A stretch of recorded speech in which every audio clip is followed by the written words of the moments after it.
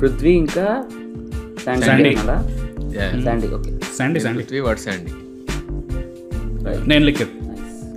నేను అవినాష్. ఇది పెట్టింట్రో.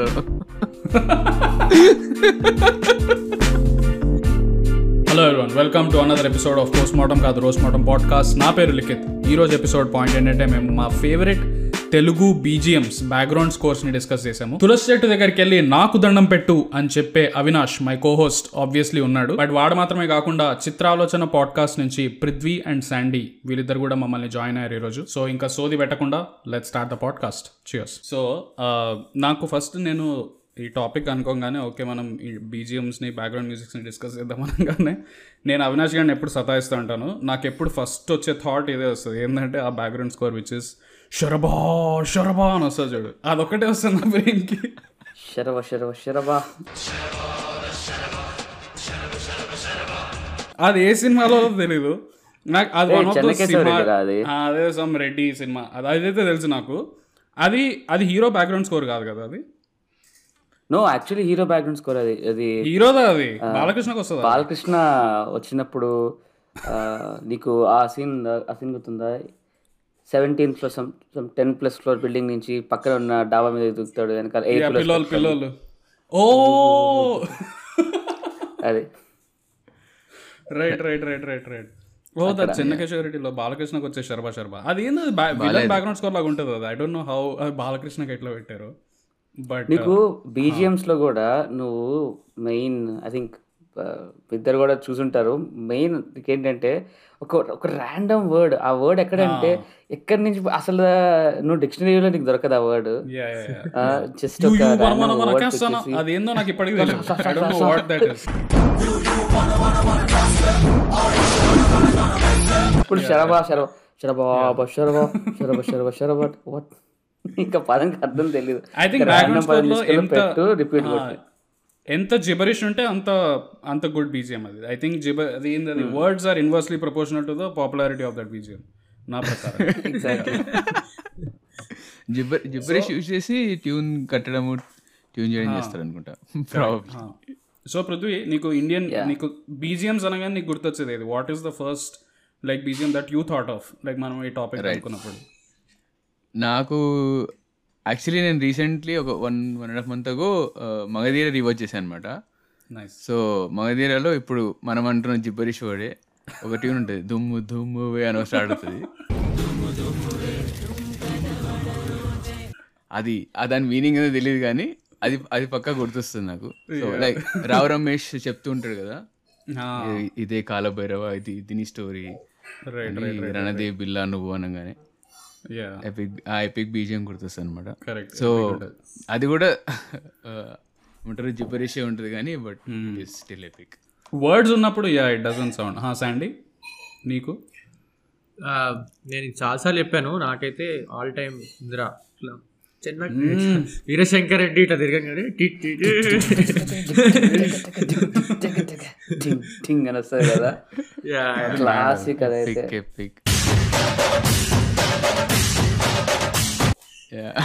ఇట్లా కెమెరా కూడా ఇట్లా జప్పని తిప్పుతాడు వెంటనే. అండ్ దెన్ ఈవెన్ దాంట్లో ఒక బ్రెత్ కూడా ఉంటుంది కదా, ఇట్లా చిరంజీవి అంటాడు అండ్ దెన్ డైలాగ్ వస్తుంది. ఇంత డీటెయిలింగ్ అలా తెలుసు నీకు? అరే ఆ సీన్ ఎన్నిసార్లు ప్లే చేశారు బే ఇందిరా వచ్చినప్పుడు అలా ఆ సీన్ కోసం మనం. ఇన్ఫాక్ట్ చిరంజీవిది నాకు అట్లాంటిది ఇంకోటి గుర్తొచ్చేది స్టాలిన్.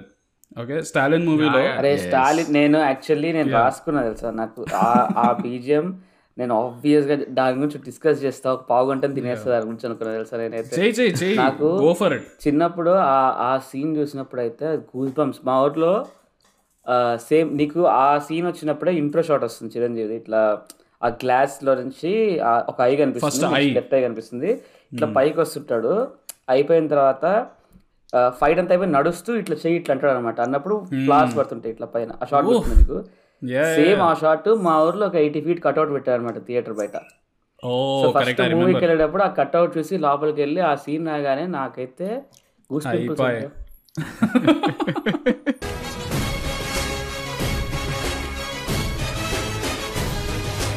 అది ఐ థింక్ ఇప్పుడు నువ్వు చూసిన వీటన్నిటిలో కామన్ పాయింట్ ఏంటంటే మణి శర్మ చూసా. మణి శర్మ రైట్. మన చిన్నప్పుడు మనకి అట్లీస్ట్ మనకున్న మూవీ పిచ్చితో మూవీస్ చూసినప్పుడు మనకి గూస్ బంప్స్ ఎక్కించిన క్యాండిడేట్ అయితే మణి శర్మ కాదు. స్టాలిన్లో నువ్వు ఇంతకుముందు సీన్ చెప్పావు, ఇంట్రో సీన్లో వచ్చేది, అండ్ ఆల్సో ఇంటర్వెల్ సీన్ అనుకోవచ్చు, విచ్ ఇస్ అందరూ కత్తులు ఎత్తుతారు, చిరంజీవి అరుస్తాడు కదా వాళ్ళ మీద, రే అని అరుస్తాడు, అండ్ దెన్ ఒక బ్యాక్గ్రౌండ్ స్కోర్ వస్తుంది. అది ఇది సేమేనా? అది వేరు యాక్చువల్లీ. రెండు సేమే. అదే యుద్ధం మదిలో సెప్టం స్టాలిన్ సేమ్. అది మ్యాడ్ ఉంటుంది ఆ సీన్. యాక్చువల్లీ నువ్వు ఆలోచిస్తే ఇట్లాంటివి కొన్ని సీన్స్ ఉంటాయి వేర్ ఆ సీన్లో అంత ఏదో సమ్ మేజర్ ఏం అవ్వట్లే, ఇట్ ఈస్ సింపుల్ హీరోయిక్ సీనే, బట్ బికాస్ ఆ బ్యాక్గ్రౌండ్ స్కోర్ వల్ల ఒక ఎపిక్ ఎలివేషన్ అవుతుంది అసలు. మోస్ట్ ఇట్లాంటి సీన్స్ చాలా ఉన్నాయి యాక్చువల్లీ మన సినిమాల్లో. యాక్చువల్లీ నాకు ఇది ఒకటి అడగాలనుందిరా. ఇప్పుడు చిన్నప్పుడు ఇట్లా బీజిఎమ్స్ కదా మనకు మోస్ట్లీ #nostalgia కాబట్టి నాకేమనిపించిందంటే ఆబ్వియస్లీ జస్ట్ మాస్ హిస్టరీతో మనకి ఎక్కేస్తాయి మోస్ట్ ఆఫ్ ద బీజిఎమ్స్ మూవీలో హైప్తో. ఇవి కాకుండా మీ ముగ్గురు, శాండీ, పృథ్వీ, లిఖిత్ ముగ్గురు చెప్పండి, చిన్నప్పుడు ఆ బీజం విన్నాక మీకు మోస్ట్ హాంటింగ్ అనిపించిన బీజం అంటే ఆ బీజం మీకు నెక్స్ట్ ఎక్కడ వినిపిస్తే మీకు ప్యాంట్ తడిసిపోయేది అసలు. అయ్యో బాబోయ్ బీజం వచ్చింది అంత లైక్ స్కేరీ అనిపించిన బీజం. ఐ థింక్ ప్యాంట్ తడిసిపోయేది ప్రాబ్లీ అంటే టెక్నికల్లీ హారర్ బీజిఎమ్సే ఐ నో, నీకు అట్లా స్కేరీ ఏదైనా ఉంది అంటే. బట్ చెప్పు Prithvi, do you have anything like that? చాలా స్పెసిఫిక్ క్వశ్చన్ అడిగాడు.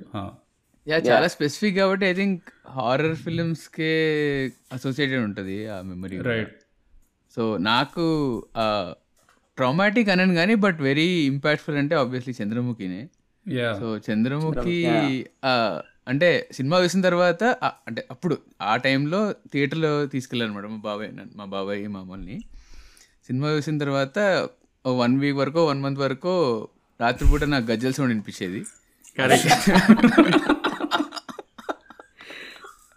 సో అది అంత గుర్తుండిపోయింది అనమాట. సో మరి అది బ్యాక్గ్రౌండ్ స్కోర్ రాదేమో కానీ బట్ వారాయి అండ్ ఆ సాంగ్ ఆల్ దట్ ఇంపాక్ట్ అనమాట. సో బట్ అయితే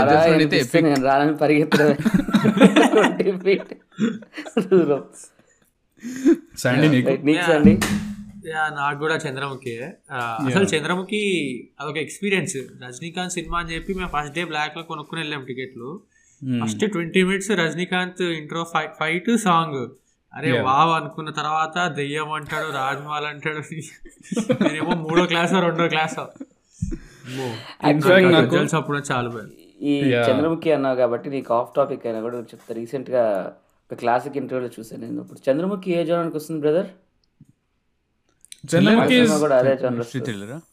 is actually technically dialogue correct నేను చెప్తాను. What is that? ఏం ఇంటర్వ్యూ చూస్తున్నావు కదా? జిన్నా మూవీ ఇంటర్వ్యూ జిన్నా సినిమా వచ్చింది కదా స్టో అన్నది. ఇట్లనే దాన్ని రివర్స్ చేసి నువ్వు చంద్రముఖి మీ మూవీ ఏ జోనర్ సార్? నాకు ట్రైలర్ మిస్ అర్థం కావట్లంటే తినగా ఆన్సర్ చెప్పొచ్చు. మాది హారర్ అనో, హారర్ కామెడీ అనో, బీజిఎం ప్రకారం what obviously not. Chandramukhi A genre brother అంటే హారర్ కంటే మంది అదే కొంచెం అట్లా. చంద్రముఖి జానర్ నాకు చిన్నప్పుడు అయితే నా వరకు నాకైతే ఫస్ట్ ఆఫ్ ఆల్ నేను థియేటర్లో చూడలేదు. నాకు చిన్నప్పటి నుంచి హారర్ సినిమాలు అంటే ప్యాక్ నేను చూసిందే లేదు. నాకు నేను ధైర్యం చేసి చూసిందంటే ఒకటే సినిమా, అది కాంచన. దాంట్లో ఒక బీజం ఉంటుంది, రసరుస బీజం. నాకు చిన్నప్పుడు అయితే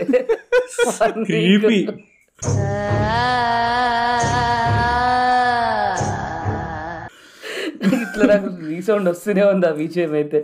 నీకోసం స్పెసిఫిక్ గా పాడ్కాస్ట్ ఎడిట్ లో నేను అది పెడతా. నువ్వు పాడ్కాస్ట్ విన్నప్పుడు you should definitely pee your pants. నేను 100% ఆ బీజిఎం ఎడిట్ లో పెడతాను. క్రేజీ ఉంటుంది అది. నేను ఇంతకుముందు లాస్ట్ గోస్ట్ స్టోరీస్ లో కూడా డిస్కస్ చేసాము సేమ్ ఆ మూవీ గురించి, కాంచనా గురించి. ఇంతకుముందు చంద్రముఖి గురించి చెప్తుంటే, చంద్రముఖి సినిమా రిలీజ్ అయినప్పుడు సేమ్ ఇదే గజ్జల్ గురించి ఎపిసోడ్. మా ఇంటి పక్కన ఒక నాకంటే ఒక 2-3 years ఒక ఎక్కువ ఫ్రెండ్ ఉంటుండే. తను she use to learn dance. Okay, so ఆమె గజ్జలు వేసుకునేది అనమాట, క్లాసికల్ డాన్స్ నేర్చుకునేది. అమ్మ ఎప్పటి నుంచో క్లాసికల్ డాన్స్ నేర్చుకుంటుంది అండ్ ఆబ్వియస్లీ ఈవినింగ్ టైమ్స్లో వేసేది అనమాట 7-8 ఆ టైంకి. కొన్నిసార్లు అది ఇంకా లేట్ అయ్యేది, డిన్నర్ తర్వాత నేర్చుకునేది. బికాస్ టీచర్ పైనే ఉండేవాళ్ళు అనమాట. సో ఆయన కిందకు వచ్చి నేర్పించేసి ఒక గంట సేపు వెళ్ళిపోయాడు. సో ఆబ్వియస్లీ నైట్ 9-10 ఆ టైంకి పడుకుంటారు జనాలు. ఆమె నార్మల్లీ అంతకుముందు డాన్స్ ప్రాక్టీస్ చేసినప్పుడు ఎవడు కంప్లైంట్ చేయలేదు అపార్ట్మెంట్లో. చంద్రముఖి సినిమా రిలీజ్ తర్వాత ఐ రిమెంబర్ స్పెసిఫికలీ నలుగురు అంకుళ్ళు ఆంటీలు ఇది ఫ్లోర్లో ఉన్న వాళ్ళు పోయి వాళ్ళ ఇంటికి వెళ్ళి మీరు డాన్స్ ప్రాక్టీస్ చేయొద్దు, ఎందుకు చేయొద్దు, అంతే, మాకు సంబంధం లేదు, మీరు గజ్జలు వేసుకొని రాత్రి ప్రాక్టీస్. అరే బై క్లాసికల్ డాన్స్ చేస్తున్నా గజ్జలు వేసుకొని చేయాలి, లేదు చేయొద్దు, అవసరం నువ్వు చేయొద్దు, అంతే చేయొద్దు అని చెప్పి బంద్ చేపించేసారు. పాపం మా లేడీ భరతనాట్యం వదిలేసి చంద్రముఖి సినిమా. వెనకాల బ్యాక్గ్రౌండ్ లో సునీల్ మేము ఉంటుంది సార్, జడుచుకున్నట్టున్నాడు వాళ్ళ అంకుల్ వాళ్ళు. అండ్ ఆల్సో వాళ్ళు ఏమంటారు, ప్రైడ్ మెయింటైన్ చేయాలి కదా, ధైర్యం ఉండాలి. లేదు మీరు చేయొద్దు అంతే, మీరు రాత్రి మాకు ఏదో కథలు అన్ని రాత్రిపూట నాకు నిద్ర రావట్లేదు. అరే నీ అయ్యా నువ్వు 10 ఏళ్ళ నుంచి పడుకుంటున్నావు నువ్వు, ఇప్పుడు సడన్గా నీకు నిద్ర రావడం బంద్ అయిపోయింది. చంద్రముఖి సినిమా ఇంపాక్ట్ అట్లా ఉండదు. సో అట్లాంటి హాంటెడ్ బీజిఎమ్స్ నువ్వు చెప్పింది కాంచనా ఒకటి. ఇంకా ఐ మీన్ నువ్వు ఓల్డర్ సినిమాలకి వెళ్తే దాంట్లో నీకు రాత్రిలో కొన్ని బీజిఎమ్స్ ఉంటాయి, బ్యాక్గ్రౌండ్ స్కోర్లు ఉంటాయి. నీకు అదేంది రామ్ గోపాల్ వర్మ ఎర్లియర్ సినిమాల్లో దెయ్యం ఇట్లాంటివన్నీ. ఐ రిమెంబర్ రాత్రి I think I remember for some reason ఈటీవీలో వేశారు ఒకసారి సినిమా. ఓకే, నేను రాత్రిపూట అండ్ మా అమ్మ బాగా హారర్ పిచ్చి. సో నేను మా అమ్మ కూర్చొని ఈటీవీలో రాత్రి 9 PM స్టార్ట్ అయిన సినిమా. నేను కొంచెం ముందుకు కూర్చున్నా టీవీ దగ్గర, అమ్మ వెనకాల కూర్చుంది. 9కి స్టార్ట్ అయింది. అది ఆబ్వియస్లీ యాడ్ బ్రేక్లో వచ్చేసి 12 గంటలు 12:30 అయింది. అది సినిమా మొత్తం చూసాను నేను, మొత్తం అయిపోయింది. సినిమా అయిపోయి చూస్తే అమ్మ లేదు, అమ్మ లోపల వాడుకుంది. నాకు ప్యాంట్ తడిసింది ఆ రోజు. నేను హాల్ నుంచి బెడ్రూమ్కి అంత స్పీడ్గా నేను ఎప్పుడు పరిగెత్తలేదు. అండ్ నా భయం ఏంటంటే టీవీ ఆపేసాను అనుకో, because bedroom light hall light off ఉంది. So only light is TV illumination వస్తుంది. సో నేను టీవీ బంద్ చేయాలి ఆబ్వియస్లీ రూమ్లోకి వెళ్ళాలంటే. బట్ టీవీ బంద్ చేస్తే డార్క్నెస్. నేను ఈ ఇంట్లో 10 ఏళ్ళ నుంచి ఉంటున్నా, బట్ వద్దు. అయితే టీవీ బంద్ చేయకుండా పరిగెత్తి లోపలికి వెళ్ళి డాడీని లేపి, డాడీ వెళ్ళి టీవీ ఆఫ్ చేయని చెప్పా. ఎందుకురా నీకు కూర్చొని రాత్రిలు నీకు దెయ్యాలి, ఎందుకురా రాత్రి పగలు ఎందుకు. బట్ ఆ బ్యాక్గ్రౌండ్స్ కూడా నా బ్రెయిన్లో ఇరుకుపోయింది. That scene where I'm sure పృథ్వీకి శాండీకి మొన్న రీసెంట్లీ డిస్కస్ చేసినట్టున్నారు కదా, దాంట్లో ఒక సీన్ ఉంటుంది వేర్ ఐ థింక్ కిందని సమాధి నుంచి చెయ్యి వచ్చి కాలు పట్టుకుంటుంది, రైట్? ఒక దెయ్యంలోనా? ఓకే సారీ కన్ఫ్యూజ్ అయ్యా. దెయ్యం సినిమా. సో దాంట్లో కాలు పట్టుకుంటుంది, అక్కడ ఒక బ్యాక్గ్రౌండ్ స్కోర్ వస్తుంది. అంటే ఆ హోల్ సీక్వెన్స్లో నాకు అది విన్నప్పుడల్లా ఇట్లా దద్దవుతూ ఉంటుంది.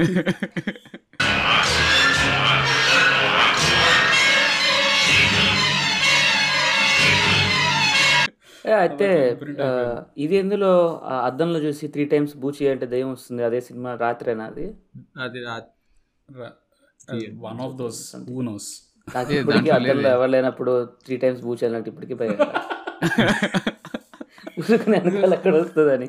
దిస్ ద సేమ్ కాన్సెప్ట్ కదా. What is that mother Mary concept ఇక్కడ ఇంగ్లీష్లో ఉంటుంది.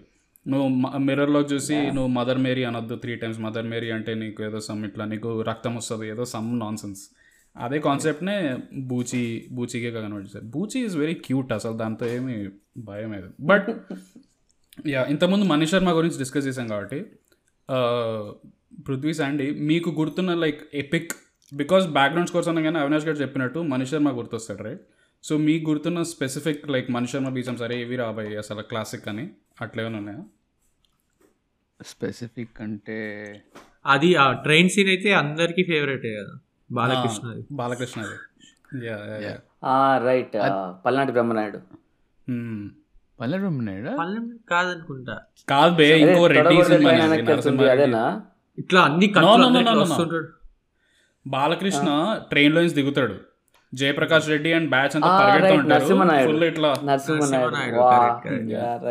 Balakrishna I think wind turbine కి ఎదురుగా నడుస్తూ ఉంటాడు, గాలు ఇట్లా కొడతా ఉంటది, చొక్కా ఎగిరిపోతా ఉంటది, బాలబాబు ఎదురు నడుస్తూ ఉంటాడు.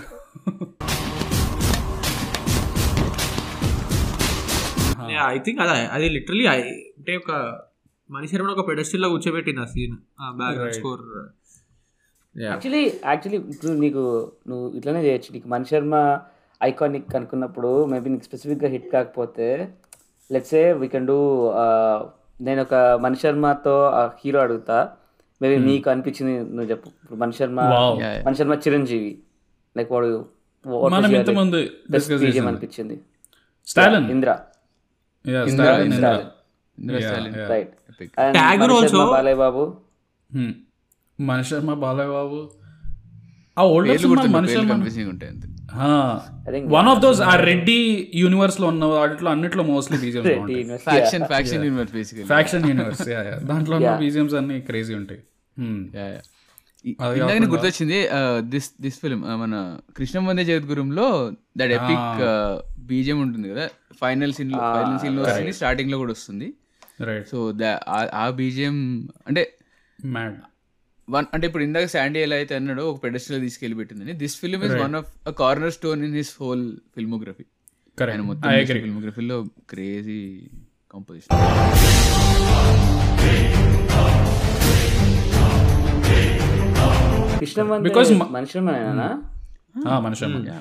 బికాస్ నువ్వు ఆలోచిస్తే మణి శర్మ హీరోలకి ఒక థీమ్ ఇవ్వడం లేకపోతే బ్యాక్గ్రౌండ్ స్కోర్ ఇవ్వడం is something that he has been doing for long. నువ్వు కృష్ణ వందే జగద్గురులో చూస్తే నువ్వు సినిమా థీమ్కి ఉంటుంది, ఆ సినిమా లాస్ట్ ఒక 10 minutes వస్తుంది. అది basically it is part of the album also. నీకు సాంగ్ కింద కూడా ఉంటుంది, మ్యాడ్ ఉంటుంది అసలు. లాస్ట్లో ఆ హోల్ సీక్వెన్స్ వాళ్ళు స్టేజ్ ప్లే చేస్తున్నప్పుడు క్రేజీ ఉంటుంది. That is epic orchestration kind of BGM ఉంటుంది. ఒక ఐ మీన్ ఈటీవీలో దేర్ ఇస్ ఎ షో కదా ఏదో, అంటే మణి శర్మ వచ్చి like I don't remember the name, కానీ సునీత వాజ్ హోస్ట్ అనమాట. సో ఆ షోలో he perform this whole thing again for that show. So ఆ వీడియో ఉంది. పర్ఫార్మ్డ్ యాస్ లైక్ మొత్తం everyone was there, like orchestration was there, like all the violins, guitar guys, piano guys వాళ్ళు ఉండే అనమాట. So perform చేశారు along with the singers. he performed the whole 9-minute song. crazy అసలు అదైతే. I think literally సినిమాలో అది చాలా high పాయింట్కి వెళ్తుంది. ఆ టైంలో యాక్టింగ్ కూడా కిరాక్ చేస్తూ ఉంటారు. It's amazing. Combined it's one of the best actually. మనిషి underrated also technically. Correct totally. నాకు మణి శర్మ అంటే ఒకటి వియర్డ్, నాకు ఒకటి గుర్తొచ్చింది. అశోక్ మూవీలో ఒక బ్యాక్గ్రౌండ్ స్కోర్ ఉంటుంది. దాంట్లో ఎన్టీఆర్ వెళ్ళి ఒక సీన్లో ఎన్టీఆర్ ఇట్లా బైక్ ఆపుతాడు అనమాట రోడ్డు మీద. బైక్ ఆపి ఎన్టీఆర్ బైక్ మీద దిగుతాడు, ఒక 20 సార్లు దిగుతాడు డిఫరెంట్ కెమెరా యాంగిల్స్లో. ఓకే, ఇట్లా యాంగిల్, పైన యాంగిల్, కింద యాంగిల్ నుంచి ఇట్లా దిగుతూ ఉంటాడు. ఒక గిటార్ బ్యాక్గ్రౌండ్ స్కోర్ వస్తుంది, నేను పెడతా ఎపిసోడ్లో. బట్ ఒక బ్యాక్గ్రౌండ్ స్కోర్తో ఇట్లా దిగుతాడు, నడుచుకుంటూ వెళ్తాడు. ఇట్లా ఐ థింక్ గన్ ఉంటుంది ఎన్టీఆర్ చేతిలో, అండ్ విలన్ జీప్ని ఆపుతాడు. ఆ సీన్లో, ఆ సీక్వెన్స్లో బ్యాక్గ్రౌండ్ స్కోర్ ఉంటుంది, కిరాక్ ఉంటుంది. నాకు ఆ స్పెసిఫిక్ అశోక్ కంటిన్యూస్.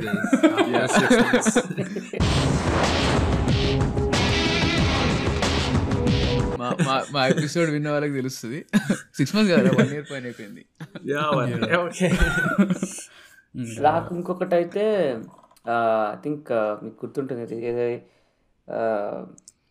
మణి శర్మ ఒక పాయింట్ తర్వాత, మనకి చిన్నప్పటి నుంచి అన్ని మూవీస్ చూసుకుంటే వచ్చిన తర్వాత ఒక పాయింట్ తర్వాత ఇట్ వాజ్ లైక్ పాజ్. మనకి ఎక్కువ రాలే మణి శర్మ మూవీస్, కానీ ఏం రాలే. సో అట్ల తర్వాత మణి శర్మ కంబ్యాక్ అనిపించిన మూవీ ఏంటంటే జెంటిల్మెన్ మూవీ ఉంటుంది కదా, నాని. దాంట్లో ఒక బీజిఎం ఉంటుంది కదా, నాని ఇట్లా దాంట్లో సినిమా మొత్తం సీన్ లో ఏముండదు, దాంట్లో లిటరల్లీ షేడ్స్ పెట్టుకుంటాడు ప్రతిసారి నాని. ఆ బ్యాక్గ్రౌండ్ స్కోర్ వల్ల షేడ్స్ బీజిఎం స్టార్ట్ అవుతుంది అంతే.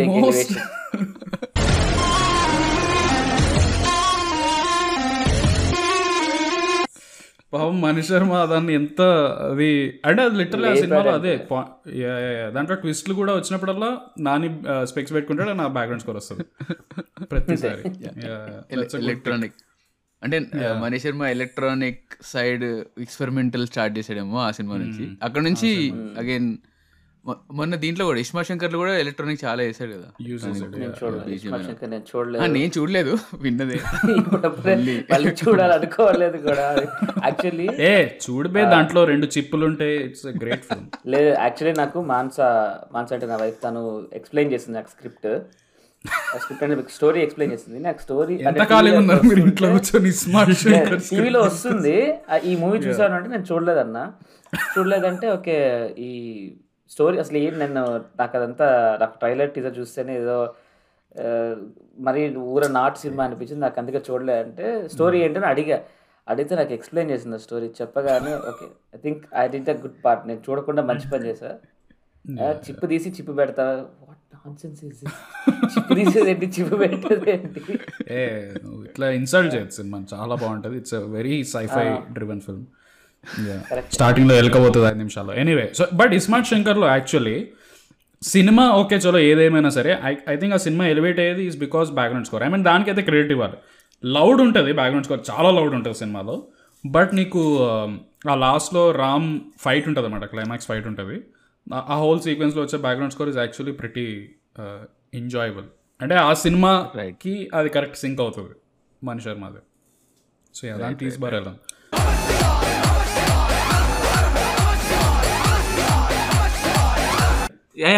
పవన్ కళ్యాణ్ ఫేవరెట్? పవన్ కళ్యాణ్, మణి శర్మ. నాకు ఇమ్మీడియట్లీ థాట్ వచ్చేదైతే Balu ABCDFG. Gudumba Shankar is also pretty fun. అదే కదా, బాలులో నీ గని తెలుసా అన్నప్పుడు వెనకాల ఒకటి వస్తుంది, గని తెలుసా అన్నప్పుడు.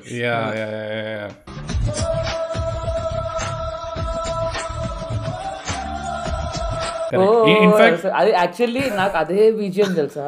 నువ్వు కరెక్ట్ గుర్తు తెచ్చుకుంటే నీకు ముఠా మేస్త్రీలో చిరంజీవి కూడా సేమ్ అదే బీజిఎం ఉంటుంది వెనకాల, అదే స్లో టోన్ లో, similar, not exact thing but similar గా ఉంటుంది. ఇప్పుడు గని తెలుసా నీకు అనగానే ఓ అని అరిపోస్తుంది సావా, నీకు ముఠా మేస్త్రీలో కూడా చిరంజీవి సేమ్ అదే అరిపోస్తుంది.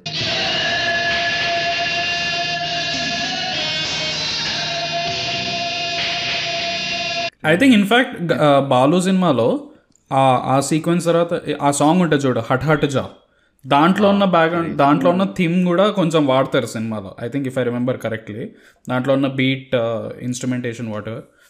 ఈవెన్ దట్ ఈస్ ఇంకో బీజియం కూడా బాగుంటుంది. నీకు ఇంకో చెప్తా, పవన్ కళ్యాణ్ మణి శర్మ అన్నా కాబట్టి కొండ మీద టిక్ టిక్ టిక్ టిక్ అని కొట్టినట్టు ఒక సౌండ్ వస్తుంది చూసావా, గుర్తొచ్చిందా నీకు? ఒక ఫ్లూట్ నేను డిస్క్రైబ్ చేస్తా, నువ్వు అదేదో గుర్తుపట్టు.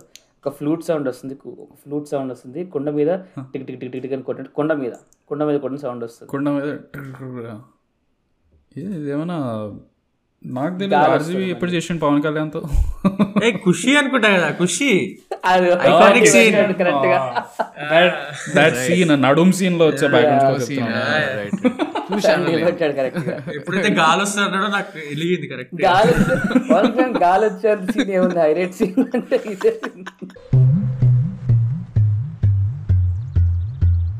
That is true.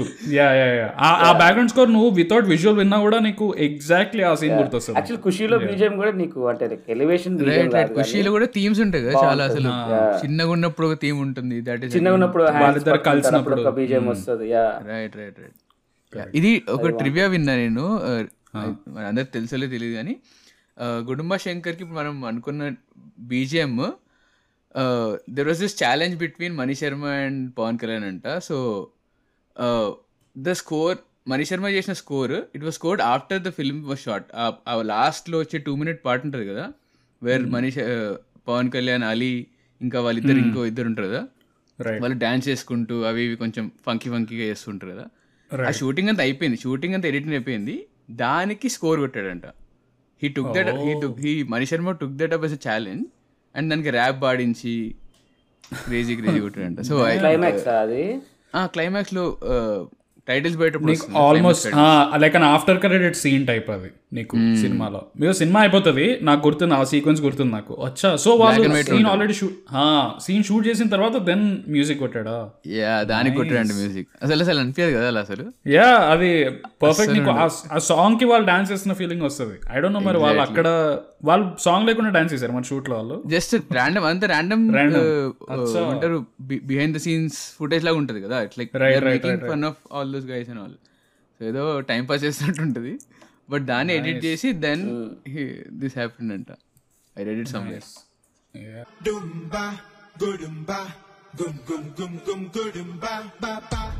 క్రేజీ.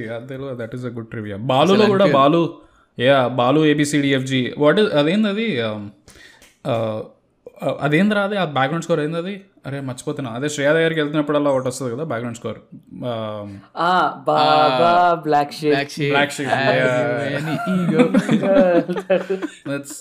మస్తు మజా ఉంటుంది. రైట్, యా, అది కూడా గుర్తొచ్చింది.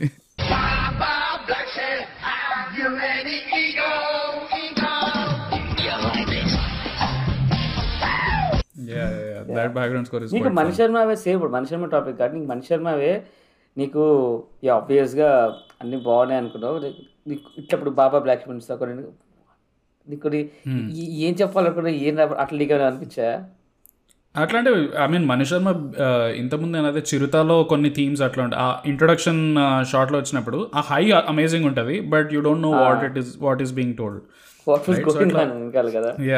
అట్లాంటి మణి శర్మ చాలా ఉన్నాయి. ఇన్ఫాక్ట్ నువ్వు మణి శర్మ బీజిఎమ్స్ కాకుండా మణి శర్మ సాంగ్స్ తీసుకుంటే there is always in between ఒక చంక్ ఉంటుంది. ఫస్ట్ నీకు ఒక వర్స్ వస్తుంది, హుక్ వస్తుంది, వాట్ ఎవర్ నీకు వస్తుంది, మధ్యలో there is something else going on. Pokiri man, నువ్వు అది చెప్తే నాకు ఇది పోకిరి సాంగ్స్ గుర్తొస్తాయి నాకైతే. Pokiri songs, Pokiri actually background score is very good నా. ఆ రివీల్లో నీకు ఎప్పుడైతే మనోహర్ ఐపీఎస్ మహేష్ బాబు ఇట్లా స్లైడ్ అవుతాడు కదా, అది కిరాకుంటుంది అక్కడ బ్యాక్గ్రౌండ్ స్కోర్.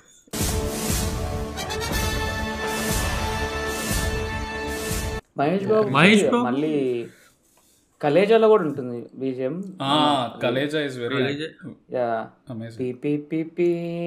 అని వస్తుంది ఒకటి, సేమ్ ట్రంపెట్ పట్టుకుంటాడు Mahesh Babu. Interval scene, yeah.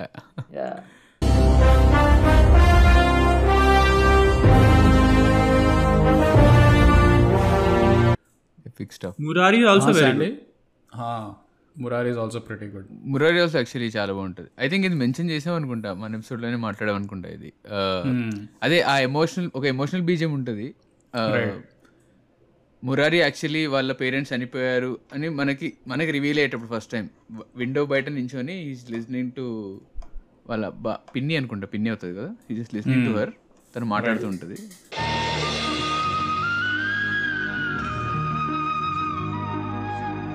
In fact I think Mani Sharma initially కొట్టినప్పుడు ఏదో హారర్ మూవీ కూడా ఈ బ్యాక్గ్రౌండ్ స్కోర్ ఇచ్చినట్టున్నాడు, ఇఫ్ ఐ రిమెంబర్ కరెక్ట్లీ. రాత్రికి ఇచ్చాడా? రాత్రికి మణి శర్మ, విచ్ వాజ్ నేను అదే ఫస్ట్ టైం నేను మణి శర్మ లిస్ట్లో వెళ్తున్నప్పుడు అరే రాత్రికి మణి శర్మ ఇచ్చిన బ్యాక్గ్రౌండ్ స్కోర్ అనిపిస్తుంది. Now you think of it, Mani శర్మకి ఉన్న పర్సెప్షన్కి మణి శర్మకి రాత్రి, సో వియర్డెస్ట్ కాంబినేషన్. రాత్రిలో ఒక సీన్ ఉంటుంది, ఫారెస్ట్ లో రేవతి కూర్చుని ఉంటుంది, సడన్ ఇట్లా తిరుగుతుంది, కళ్ళు డిఫరెంట్ కళ్ళు ఉంటుంది, ఇట్లా జూమ్ ఇన్ అవుతుంది అనమాట. అప్పుడు ఒక బీజిఎం వస్తుంది. నేనైతే ఇట్లా జూమ్ ఇన్ అవుతూ బీజిఎం రాగానే ఇట్లా ఫాస్ట్ వాడు కొట్టా 10 seconds.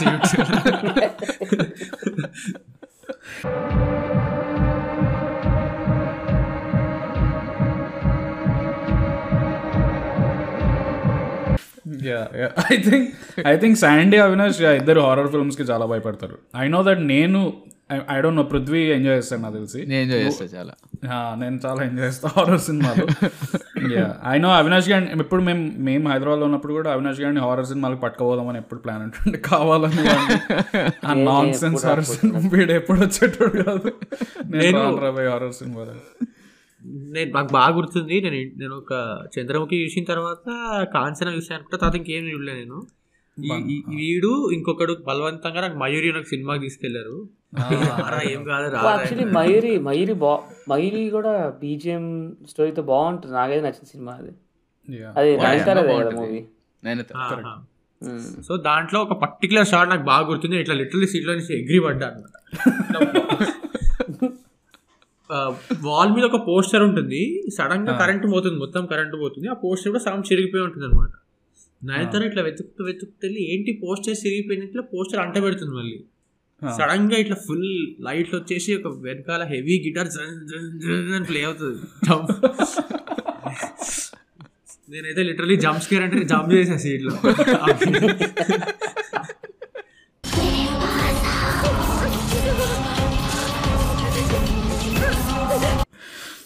అండ్ యూ రియలైజ్ ఎప్పుడు హారర్ ఫిల్మ్స్కి ఎంత ఇంపార్టెంట్ బ్యాక్గ్రౌండ్ స్కోర్ అనేది. అంటే నువ్వు ఎంత జంప్ స్కేర్ పెట్టు, నువ్వు ఎంత లైక్ సీన్ ఎంత నువ్వు నార్మల్ ఉన్నా వాట్ ఎవర్ ఉన్నా, బ్యాక్గ్రౌండ్ స్కోర్ వల్ల నీకు ఐ మీన్ ఆర్జీవీ సినిమాలో అయితే ప్రతి ఆబ్జెక్ట్కి ఒక బ్యాక్గ్రౌండ్ స్కోర్ ఉంటుంది. నువ్వు డోర్ ఓపెన్ చేసినప్పుడు అది ఏం డోరో ఏమో తెలియదు, దానికి ఒక హై డెసిబెల్ అని ఓపెన్ అవుతుంది.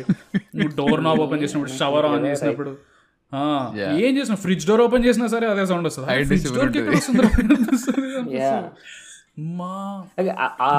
ఆర్జీవీ టైప్ ఆఫ్ హారర్ కి మ్యూజిక్ చేయడం కూడా it's not that easy. Actually నేను రీసెంట్గా ఎక్కడో చూసా the way RGV type of horror ఎట్లుంటుంది అంటే, నీకు టిపికల్గా మూవీస్ ఎట్లా నీకు జంప్ స్కేర్స్ అంటే నువ్వు లైక్ యూఆర్ ప్రిపేర్డ్.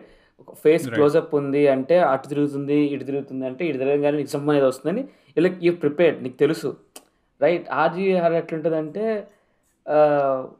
వెనకాల ఎవరినో కవర్ చేస్తుంటే నీకు వస్తుంది తెలుసు, అట్లా అంత ఆబ్వియస్గా లేకుండా. ఐ థింక్ ఈ మూవీలోనే ఊర్మిళ సంథింగ్ భూత్ రైట్, ఆ మూవీలో కూడా ఒక షార్ట్ నేను రీసెంట్గా ఎక్స్ప్రెషన్లో చూసా. ఆమె జస్ట్ మెట్లు దిగుతుంది, మెట్లు దిగి వెళ్ళిపోతుంది, కిందకి వెళ్తుంది, తలుపు దగ్గరికి వెళ్తుంది, మళ్ళీ ఎక్కడ ఇన్స్టాల్ ఎక్కడో చూసాను నేను, మళ్ళీ వస్తుంది, మళ్ళీ ఇట్లా పైకి ఎక్కేటప్పుడు ఆమె ఫ్రేమ్ దాటగానే వెనకాల ఓవర్లాప్లో కనిపిస్తుంది. అక్కడ అంటే నువ్వు ఎక్స్పెక్ట్ చేయలేదు ఇట్లాంటి దానికి బీజిఎం అంటే. ఐ థింక్ అది కొట్టడం కష్టం. నీకు టిపికల్ జంప్స్ అంటే యూఆర్ ప్రిపేర్డ్, ఓకే తిరుగుతుందా, ఓకే ప్లే అయిపోయింది, యాజ్ సింపుల్ యాజ్ దట్ అనిపిస్తుంది. బట్ ఆర్జీవీ స్టైల్ హారర్కి చేయడం కూడా కష్టమే. That is breaking expectations. అంటే you expect jump scare at 3 points ఆ సీన్లో. నువ్వు ఆమె మెట్ల దగ్గర తిరిగినప్పుడు వస్తుంది, ఫ్రిడ్జ్ డోర్ మూసినప్పుడు వస్తుంది, మళ్ళీ రిటర్న్ వచ్చినప్పుడు వస్తుంది. బట్ యూ డోంట్ ఎక్స్పెక్ట్ ఎండ్లో మొత్తం సీన్ అయిపోయాక వస్తుంది అనేది. ఎగ్జాక్ట్లీ. ఆర్జీవీకి హారర్ కి స్కోర్ చేయాలంటే జస్ట్ మెట్లని చూపిస్తూ ఉండి వెనకాల బ్యాక్గ్రౌండ్ కొట్టు అంటాడు. సార్ ఏం కొట్టాలి సార్, ఏం భయపెట్టాలి సార్ జనాలు అంటే భయపడతారు, కంగారు పడు. ఫ్రేమ్ చూడు, ఫ్రిడ్జ్ ఓపెన్ చేశారు కదా, ఫ్రిడ్జ్ కి ఆ డోర్ సౌండ్ పెట్టి ఇట్లా అది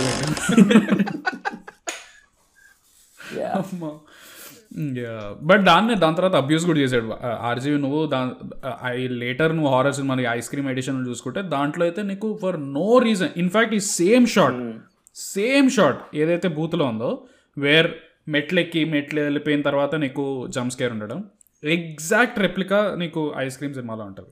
ఓకే, దాంట్లో బట్ దాంట్లో హారబుల్ ఏంటంటే నీకు బూత్ సినిమాలో అట్లీస్ట్ ఐ థింక్ ఒక కిడ్ ఒక లేడీ ఎవరో ఉంటారు రైట్, జంప్ స్కేర్ లాస్ట్లో వచ్చి.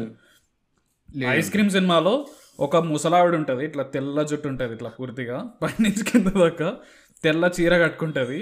ఆమెను చూస్తే అండ్ ఆమెకు ఒక గ్లో ఇస్తాడనమాట, ఏదో సమ్ ఏంజల్ టైప్ గ్లో ఉంటుంది, వైట్ గ్లో, కింద నుంచి ఎల్ఈడి లైట్ పెట్టి ఏం చేసింది తెలియదు. అండ్ ఆ లేడీ ఇట్లా పైన ఇట్లా స్మైల్ చేస్తూ ఉంటుంది. చూసి నేను ఎందుకు భయపడతాను? నీకున్నంత ఐస్ క్రీమ్ మీద ఫ్యాంటసీ నాకైతే లేదు. ఒక్క ఐస్ క్రీమ్ పార్ట్ కూడా చూడలేదు నేనైతే అసలు. Ice cream I don't think RGV అక్కడికి వెళ్ళాడు. అరే బూత్ లో షార్ట్ ఉంది కదా, షార్ట్ పెట్టే అసిస్టెంట్ డైరెక్టర్ చెప్పుకుంటాడు ఫోన్ లో, పొద్దున్న లేచి మెసేజ్ చేయడం. కొంచెం డిఫరెన్స్ చేయడానికి ఆ ముసలావిడ రమ్మను అక్కడ పట్టుకొచ్చి ఆమెని జుట్టు ఎరబోసి యూస్లెస్. ఎగ్జాక్ట్లీ. ఉన్నాయా మనం చూసినవి? మణిశర్మ నేను I'm not remembering exactly, but ఇంతకుముందు ఆర్జీవీ డిస్కషన్ వచ్చింది కాబట్టి ఆర్జీవీ ఐ థింక్ రక్త చరిత్ర అండ్ రక్త చరిత్ర 2 రక్త చరిత్ర అది గుర్తొచ్చింది.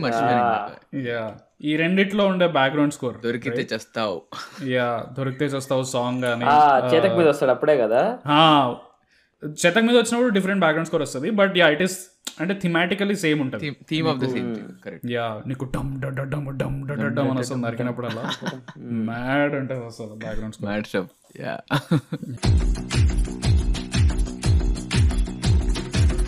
ఐ థింక్ ఆర్జీవీ శివాతోనే లైక్ శివ బ్యాక్గ్రౌండ్ మ్యూజిక్ కూడా శివ టేకింగ్ కొంచెం ఇట్లా స్లో బిల్డప్ ఉంటుంది కదా, కరెక్ట్. దాంట్లో కూడా BGM is also like that only, వాటిని ఎలివేట్ చేయడానికి ఇట్లా స్లోగా. ఇంకా అప్పుడు ఇళయరాజా టాప్ ఫామ్.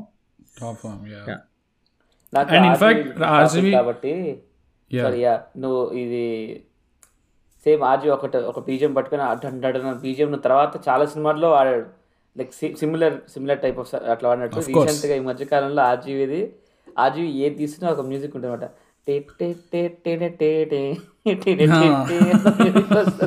రీసెంట్ గా ఆర్జీవీ తీసిన క్రామ్ అన్నిట్లో వాడతాడు. ఆర్జీవీ ఇన్ఫాక్ట్ ఆర్జీవీ ఇంటర్వ్యూల్లో కూడా దాన్ని పెట్టడం స్టార్ట్ చేశారు. There is that one interview miss Ariyana Glory మేడంతో ఒక ఇంటర్వ్యూ ఉంటుంది, దాంట్లో కూడా ఒక చోట ఆర్జీవి పాట పాడుతుంటాడు. ఓకే, హర్యానాకి, I don't know why I know all of this information. హర్యానాకి ఒక పాట పాడుతుంటాడు, నాకు ఒక పాట డెడికేట్ చేయండి అంటదమ్మా. అయితే ఐ థింక్ ఆర్జీవి ఏమంటారు, I don't know YouTube copyright issue వల్ల మరి, లేకపోతే ఆర్జీబీ సింగింగ్ అంత హారబుల్ ఉందని దాన్ని మ్యూట్ చేసేది తెలియదు. ఆర్జీబీ లిప్సింగ్ ఇస్తూ ఉంటాడు ఆర్జీబీ ఇట్లా, అండ్ వెనకాల ఆ బ్యాక్గ్రౌండ్ టీ టీ టీ టీని అని వస్తుంది ఆర్జీబీ ఫేస్ మీద. ఏందిరా ఇది, ఎవడు ఎడిట్ చేసిండో. బట్ ఆర్జీబీ సైలెన్సెస్తో బాగా ఆడతాడు. లైక్ ఇంతకుముందు శాండీ చెప్పినట్టు శివాలో కూడా నీకు బిల్డప్ ఉంటుంది, ఆ బిల్డప్ మొత్తం బ్యాక్గ్రౌండ్ స్కోర్ ఉంటుంది. నీకు జస్ట్ విండ్ బ్యాక్గ్రౌండ్ స్కోర్ ఉంటుంది, లేదా నీకు ఫుడ్ స్టెప్స్ ఉంటాయి, నీకు బేసిక్ అక్కడ ఉన్న ఎన్వైరన్మెంట్ సౌండ్స్ ఉంటాయి. And then suddenly even in fact దాంట్లో ఆర్జీవి అంటే సర్కార్ మూవీ గుర్తొచ్చింది నాకు. సర్కార్లో there is that one scene where Amitabh బచ్చన్కి ఒకడు నేను ఇక్కడికి డ్రగ్స్ తీసుకొస్తాను, నేను నీకు ఒక కట్ ఇస్తానని చెప్పి ఒక విలన్ ఉంటాడు, villain sort of guy Amitabh బచ్చన్తో డీల్ చేస్తున్నాడు. Okay, so Amitabh Bachchan obviously ఏమంటాడు, నేను ఇది అవ్వనివ్వను, ఇది నువ్వు చెయ్యకు, నేను దీన్ని చేయనీయకుండా చేస్తా అని చెప్తాడు అమితాబ్ బచ్చన్. అనగానే వాడు ఆ విలన్ గడు ఇట్లా పాదాల మీద నమస్కారం పెట్టి ఇట్లా చూస్తూ ఉంటాడు అనమాట Amitabh Bachchan. And it's just close up of both of them, Amitabh బచ్చన్ది వాడిది. అండ్ అక్కడ సర్కార్ థీమ్ వస్తుంది అనమాట, బ్యాక్గ్రౌండ్ స్కోర్ వస్తుంది.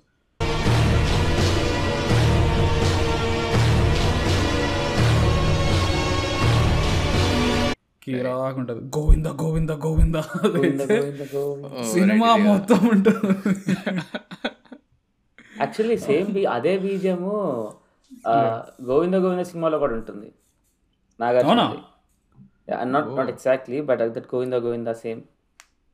అదే but I don't know, I think నేను అది చూడలేదు. జానర్స్ ఎవరు టచ్ చేయలేదురా బాబు. ఆర్జీవి బాగా రీయూజ్ చేస్తాడు బ్యాక్గ్రౌండ్ స్కోర్ని పొదుపుగా. దట్ ఐ మీన్ ఆ గోవింద గోవింద అది స్టక్ అయిపోతుంది. ఇన్ఫాక్ట్ సర్కార్ 2 మొత్తం ఆ సీక్వెల్స్ అన్నిట్లో అదే బ్యాక్గ్రౌండ్ స్కోర్ ఉంటుంది పూర్తిగా, మొత్తం థీమ్. ఆర్జీవి స్పెషాలిటీ ఏంటంటే మ్యూజిక్ డైరెక్టర్ ఎవరైనా కూడా నేను టాప్ మ్యూజిక్ తెచ్చుకుంటాను, ఏమైనా చేస్తే I will get my best music out of background score. GST అని ఒక సినిమా తీశాడు ఆర్జీవి మియా మాల్కవాతో. సో నేను దాని మీద ఎంఎం క్రీమ్స్ మ్యూజిక్ అని ఉండే. ఎంఎం కీరవాణి అంటే నాకు అప్పుడు కీరవాణి అని తెలియదు అనమాట. వాడు చెప్పాడు కీరవాణి, పృథ్వీ చెప్పాడు. అసలు కీరవాణి దీనికి ఎట్లా ఒప్పుకున్నాడు మ్యూజిక్ చేయడానికి అని చెప్పి నేను సినిమా చూసాను అనమాట. చాలా బాగుంటది మ్యూజిక్ దాంట్లో, background music actually. Really? Yeah. ఏంది జిఎస్టీ ఏంది గన్ 6 థైస్, what is the god 6 and Truth? ఓ ఎంఎం కీరవాణి చేసిండు ఆ బ్యాక్గ్రౌండ్ స్కోర్ దానికి. ఎగ్జాక్ట్లీ, నేను అదే సర్ప్రైజ్. ఇదే నడుస్తుంది సార్. ఇప్పుడు నెక్స్ట్ కీరవాణి బీజిఎమ్స్ కి నేను రాసి పెట్టుకున్నా. సో ఇప్పుడు చెప్పిన తర్వాత మర్చిపోయా అసలు Keeravani. But I should listen. I mean నువ్వు బాగుంది అంటున్నావు అంటే ఐ హావ్ నెవర్, ఆబ్వియస్లీ ఆ సినిమా నేను చూడలేదు like most of the people. ఆడియోలో చూడలేదు వాడు, అంతే. అదే చెప్తున్నాడు వాడు. So it is like, so నేను ఏదో నాకు ఏదో అర్థమైంది కాదు కానీ అమ్మాయి బట్టలు వేసుకో సినిమాలో, but the movie is in sexual as such అంటే వాడి because of the background score.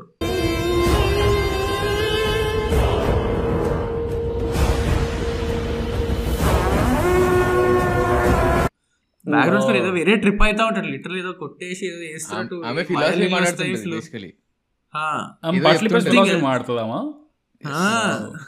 God 6 and Truth అనే దానికి జస్టిఫికేషన్ చేస్తాడు, బట్ అది ఇర్రెలెవెంట్, మ్యూజిక్ బాగుంటుంది. ఇది ఇట్లానే రా అవినాష్ కాదు. నార్మల్లీ ఇప్పుడు నువ్వు బ్లేజర్ వేసుకొని స్పెక్స్ పెట్టుకొని ఫిలాసఫీ చెప్తే ఓడింటాడు చెప్పు. This is the best way to I think transfer philosophy to people. అంటే బేసికలీ ఆర్జీవి ఏం చేశాడంటే పాన్కి అడిక్ట్ అయిపోతున్న యూత్ కి ఫిలాసఫీ చెప్పాలి అని చెప్పేసి he went through porn. అంతే, through porn. Wow, that is beautiful. Actually Keeravani now కాబట్టి again we hook to Keeravani. Go for it. Yeah. Keeravani మీకు బీజిఎం చూసుకుంటే నీకు సింహాద్రిలో గొట్టలు పట్టుకొని తరువుకునే సీన్ ఉంటుంది చూసా ఒకటి. కేరళలో తరువుకొని చంపుతాడు సింగమలై.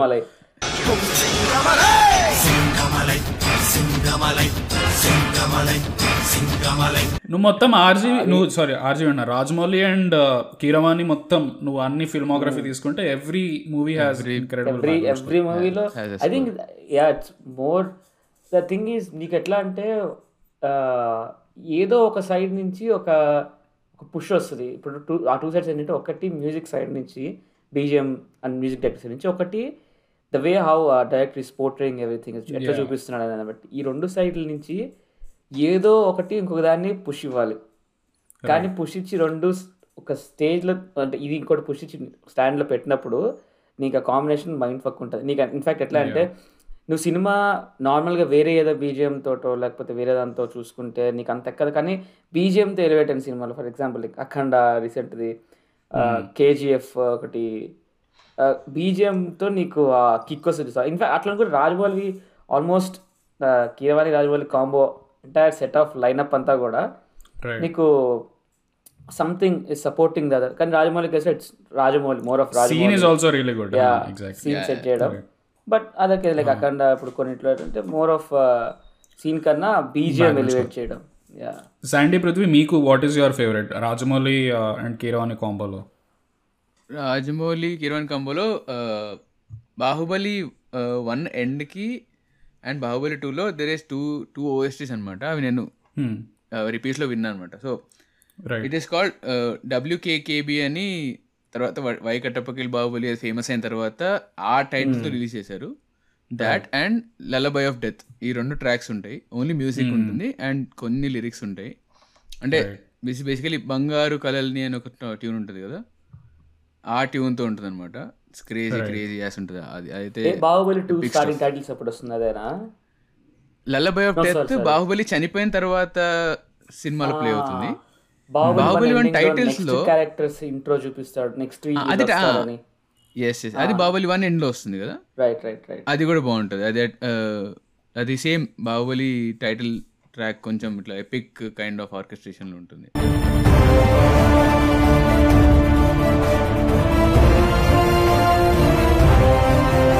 శాండీ నీకు? I think Eega climax very good. Eega is brilliant. I think in fact ఈగాలో బికాస్ నీకు మోస్ట్లీ డైలాగ్స్ ఉండవు, ఆ ఈగా ఎమోషన్ కన్వే అయ్యేది త్రూ బ్యాక్గ్రౌండ్ స్కోర్. నేను రీసెంట్గా రివాచ్ చేసిన మళ్ళీ ఈగా దాంట్లో ప్రాపర్గా నీకు ఈగా ఏం ఫీల్ అవుతుందో అంటే నువ్వు ఆబ్వియస్లీ అది ఫీల్ అవ్వాలి. And that is communicated throughout with background score. దాంట్లో అసలు ఎంఎం కీరవాణి కిల్ చేశాడు ఆ సినిమాలో. ఐ రిమెంబర్ ఒక షార్ట్ ఉంటుంది, ఈగ వాడిని డిస్ట్రాయ్ చేసిన తర్వాత అవన్నీ ఇట్లా బ్రేక్ చేసి డాన్స్ చేస్తూ ఉంటుంది, అక్కడ ఒక బ్యాక్గ్రౌండ్ స్కోర్ వస్తుంది. గాగుల్స్ టైప్ ఇలా పగలగొట్టి నిల్చుంటది కదా, క్రేజీ ఉంటుంది.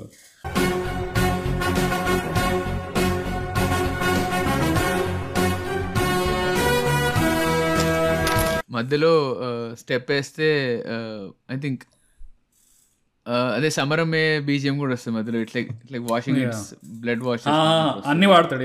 అన్ని ఐకానిక్ షార్ట్స్ అన్ని హీరోస్ చేసినవి ఈగతో చేపిస్తాడు. ఇన్ఫాక్ట్ ఐ థింక్ దాంట్లో లాస్ట్ లో సాంగ్ కూడా వస్తుంది, దాంట్లో డాన్స్ కూడా వస్తుంది. అది ట్రేడ్ మార్క్ కదా రాజమౌళి. ఇప్పుడు ఆల్మోస్ట్ ఐ థింక్ మగధీర నుంచో ఎప్పటి నుంచో ఎవ్రీ సినిమా ఎండింగ్ ఒక సాంగ్ వస్తుంది.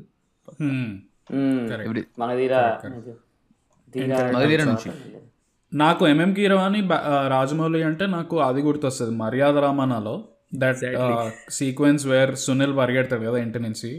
అసలు పరుగులుతి అండ్ ఇన్ఫాక్ట్ పరుగులుతిని బ్రేకప్ చేస్తాడు సినిమాలో. వేర్ ఇన్ బిట్వీన్ సునీల్ ఒక చోట సైకిల్ నుంచి దూకుతాడు, సైకిల్ ఎగిరిపోతుంది, సైకిల్ మీద పడతాడు, అక్కడ ఒక బ్యాక్గ్రౌండ్ స్కోర్ వస్తుంది. అండ్ దెన్ సైకిల్తో జంప్ చేస్తాడు ఒక కొండ మీద నుంచి ఇంకో కొండ మీద, అక్కడ బ్యాక్గ్రౌండ్ స్కోర్ వస్తుంది. అసలు ఏమన్నా లాస్ట్ ఒక 10-15 మినిట్స్ సెట్ చేసుకుంటూ వస్తారు కదా టెంపో. ఫస్ట్ మూవీ అంతా నీకు వస్తుంది, అక్కడ ఆగుతాడు గడప దగ్గర ఆగినప్పుడు కూడా నీకు ఎత్తుకోవడం దడ దడ దడ అని స్టార్ట్ అట్లే ఎత్తుకుంటాడు. ఇంకంతే ఇంక పీకి ఇట్లా గ్రాఫ్ తీసుకెళ్ళిపోతా ఉంటాడు పైకి.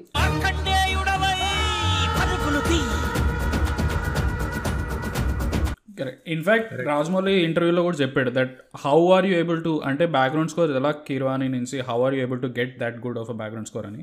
బికాస్ చాలా సార్లు ఇంటెన్షన్ కూడా అదే ఉందన్నమాట. బయట రాజమౌళి రాడ్ కొడతాడు, మీకు ఎట్లయితే మనిషి కొడుతున్నాడు. బయట సినిమాలు రాడ్ వస్తా పాయింట్ కి. బట్ ఐమ్ సెయింగ్ రాజమౌళి ఏం చేస్తాడంటే first beats of the sequence రాసేసుకుంటాడు ఆ సీన్ ని, right, and then MM Keeravani దానికి తగ్గట్టు బ్యాక్గ్రౌండ్ స్కోర్ చేస్తాడు అనేది నేను విన్నా. దట్ ఒకవేళ సీన్ ఎలివేట్ అవుతుంది starting, it is like Sunil first ఆ ఇంటి నుంచి బయటికి వెళ్తున్నప్పుడు ఫస్ట్ గడప బయట పెట్టాలా లేదా అని ఆలోచిస్తూ ఉంటాడు, రైట్. అటు ఇటు చూస్తాడు, ఒక ఐ థింక్ దేవుడి బొమ్మ ఉంటుందో ఏదో శివలింగం ఉంటుందో శివలింగం చూస్తూ ఉంటాడు, చూస్తాడు. అక్కడ నీకు బ్యాక్గ్రౌండ్ స్కోర్ స్టార్ట్ కాదు, right. Technically that is also the beginning of that scene where he suppose to run away, right. But నీకు ఎగ్జాక్ట్లీ ఆ పరుగులకి నీకు ఎలివేట్ అయినప్పుడు సాంగ్ అప్పుడు జంప్ నుంచి జంప్ చేస్తాడు గడప బయటకి స్లో మోషన్లో, నీకు ఎగ్జాక్ట్ ఆ మూమెంట్లో నీకు పీక్ వెళ్తుంది background score, right. That can only be done when నువ్వు ఎగ్జాక్ట్లీ ఆ సీన్ డిజైన్ చేసి నువ్వు చాలా క్లోజ్గా వర్క్ చేస్తే మ్యూజిక్ డైరెక్టర్తో, రైట్. విచ్ ఇస్ అసలు మ్యాడ్ అనిపిస్తుంది ఆ సీన్ ఆ ఎంటైర్ సీక్వెన్స్ అయితే నేను ఎన్నిసార్లు చూసాను నాకు గుర్తులేదు. ఆ పరుగులు తీ సాంగ్ ఒకటి అండ్ ఎస్పీబీ డైరెక్షన్ సైడ్ నుంచి బీజిఎం అంత నువ్వు అన్నట్టు డైరెక్ట్ సైడ్ నుంచి బీజిఎం అంత క్లారిటీగా no one can beat Boya. You know ఒక ఇంటర్వ్యూ చూసాను రీసెంట్గా, నేను చెప్పేటప్పుడు కూడా ఇలా సౌండ్స్ చెప్తాను, అమ్మాయి చెప్తాను జై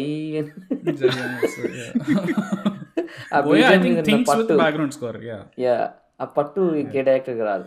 ఐ థింక్ లేదు ఇంకో డైరెక్టర్ ఉన్నాడు Lawrence also thinks with background score. I think Lawrence background score కన్నా dance steps, I think I still remember Don మూవీని నాగార్జునకి ఎలా నెరేట్ చేశాడని, డాన్స్ స్టెప్స్ నెరేట్ చేశాడు ఆ సినిమా అంతా అని. ఎట్లా చేసి ఉంటాడో నోబడీ నోస్. ఆ సీన్ ఉంటది కదా, బాయ్స్ అందరు వెళ్ళిపోయి ఒక సింహాసనం లాగా ఫార్మ్ అయిపోతారు చైర్ లాగా, ఆ సీన్ చెప్పింటాడు I'm doing this film sign చేసి మధ్యలో ఒకటి ఇట్లా నెట్ నుంచి కూర్చొని ఉంటాడు, సార్ అయిపోయింది కథం సైన్ చేసేసిన సినిమా. ఘరానా మొగుడు దాంట్లో సారీ చిన్న సైడ్ నోట్, డాన్ సినిమాలో నాగార్జున డ్రెస్సింగ్ ఎంత దరిద్రంగా ఉంటదంటే దాంట్లో Nagarjuna first of all undertaker coat లాగా ఒకటి వేసుకుంటాడు long hair style, hair style also is horrible. But నేను అంటుంది నాగార్జున లోపల ఇప్పుడు ఎవరైనా బ్లేజర్ వేసుకున్నారు అనుకో, పైన టెక్నికలీ ఇట్ ఈస్ బ్లేజర్, లోపల నువ్వు చొక్కా వేసుకుంటావు, దాంట్లో నాగార్జున బనియాన్ వేసుకుంటాడు, ఇట్లా ఒక బ్లాక్ కలర్ బనియాన్ వేసుకుంటాడు, దానిపైన బ్లేజర్ వేసుకుంటాడు, ఆ బ్లేజర్ కూడా కాళ్ళ దాకా వచ్చి ఉంటుంది. ఏందిరా ఇది and then scene boys photo exactly అది నీకు అదే నేను చెప్తున్నా బ్లర్ గా అనిపిస్తుంది.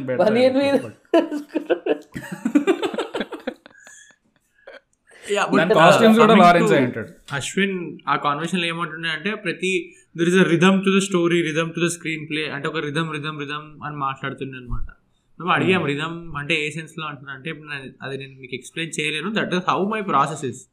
సో నేను ఈ పాయింట్ ఎందుకు చెప్పా అంటే Ashwin was also student of Rajamouli, అంటే రాజమౌళి కింద అసిస్టెంట్ డైరెక్టర్ కింద పనిచేశాడు Baahubali. Maybe that is something అక్కడ పిక్ చేశాడేమో అని నాకు అనిపించింది నువ్వు చెప్తుంటే, లైక్ నేను రిలేట్ అయ్యాను అనమాట దానికి. మేబీ రాజమౌళికి సీన్స్ రాయడం అట్లా ఒక సెన్స్ ఆఫ్ రిథమ్లో రాస్తాడేమో, what that rhythm might be. Correct దానివల్ల బ్యాక్గ్రౌండ్ స్కోర్స్ అనేవి కీరవాణి అన్ని రాడ్ ఆల్బమ్స్ అని ఇస్తాడు పక్కన వేరే వాళ్ళకి అది ఇది అన్నప్పుడు కీరవాణి అనేది. బట్ నాకు ఒకటి నాకు అనిపించేది very it's actually pretty good is వేదంలో బ్యాక్గ్రౌండ్ స్కోర్స్ కానీ వేదంలో ఉన్న థీమ్స్ కానీ individual, because there are so many characters, but ప్రతి క్యారెక్టర్కి వాళ్ళ ఇప్పుడు ఆబ్వియస్లీ గెస్ట్ అపియరెన్స్ ఎందుకుంటే మంచు మనోజ్ది ఈజ్ మోర్ నీకు రాక్ మోడ్లో ఉంటుంది మంచు మనోజ్ బ్యాక్గ్రౌండ్ స్కోర్ అంతా.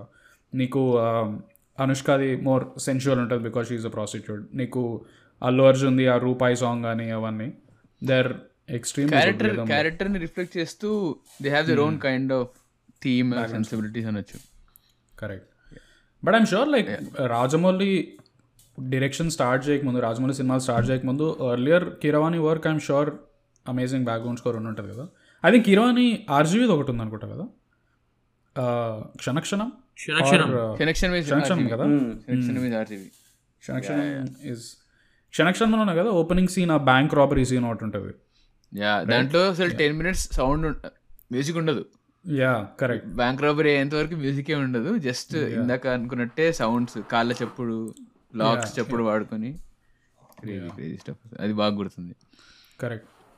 పీపుల్ డోంట్ అండర్స్టాండ్ అది కూడా is part of I'm sure ఎవరైతే మ్యూజిక్ హ్యాండిల్ చేస్తున్నారు, సౌండ్ డిజైన్ అదంతా చేసినప్పుడు కూడా those things also play a huge part. Especially ఇప్పుడు సింక్ సౌండ్ వచ్చింది, సో ఆటోమేటికలీ నీకు ఎన్వైరన్మెంట్ సౌండ్స్ తీసుకోవడం కానీ, బట్ అది కూడా చేయడం చాలా డిఫికల్ట్ అన్నాను. Like when you see Vivek Sagar's work or any of the new guys, right, వాళ్ళు సింక్ సౌండ్ చేసినప్పుడు ఐఎమ్ షూర్ వాళ్ళ ఇన్పుట్స్ కూడా ఉంటాయి దట్ ఎలా దీన్ని ఆ సీన్లో ఉన్న మూడ్ని ఎలా ట్రాన్స్ఫర్ చేయాలి జనాలకి అనేది.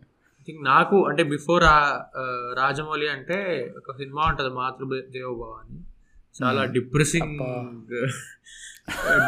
మూవీ. దాంట్లో ఉంటుంది బ్యాక్గ్రౌండ్ స్కోర్, అప్పుడు పిండడమే ఏడిపించడం. దాంట్లోనే కదా పాట రాలిపోయే పువ్వు నీకు రాగల సాంగ్. అచ్చా దాంట్లోనే నాది వేణువై వచ్చే అనుభవానికి ఈజ్ ఆల్సో సేమ్ సినిమా. అట్లా ఏడిపించే బ్యాక్గ్రౌండ్ స్కోర్ అంటే నాకు ఇమ్మీడియట్లీ గుర్తొచ్చేది ఇది నాన్న మూవీ, విక్రమ్. దాంట్లో వాళ్ళ లాస్ట్ లో కోట్ సీన్ ఉన్నప్పుడు లేదా ఆ థీమ్ ఎక్కడ ప్లే అయినప్పుడు అలా సరే అరే నేను ఆ సినిమా థియేటర్ పోయి ఇట్లా కంట్లో ఇట్లా అందరు బయటకు వస్తున్నప్పుడు థియేటర్ నుంచి బయటకి ఒకరి ముఖాలు ఎవరు చూసుకోవట్లేదు, జనాలు అందరు బయటకి మెయిన్ బీజిఎం ఇన్వోక్ చేసే డిఫరెంట్ ఎమోషన్స్ లో ఇది కూడా ఒక ఎమోషన్, లైక్ ఏడిపించడం. కరెక్ట్. నాకు అలా గుర్తుందంటే ఆకాశమంత సినిమా. ఆ సినిమా is related, is about daughter కదా. So I'm like me being a son, నేను అసలు నాకు నచ్చేది కాదనమాట ఎందుకు తీసుకున్నారా సినిమాకి అని. 2-3 సార్లు తీసుకెళ్ళాను థియేటర్లో, different people from my family. నాకు నచ్చేది కాదు, బట్ స్టిల్ ఇప్పుడు వెన్ ఐ లుక్ బ్యాక్ ఆ ట్యూన్ ప్లే అవుతే ఇట్స్ వెరీ ఎమోషనల్ అనమాట. క్రేజీ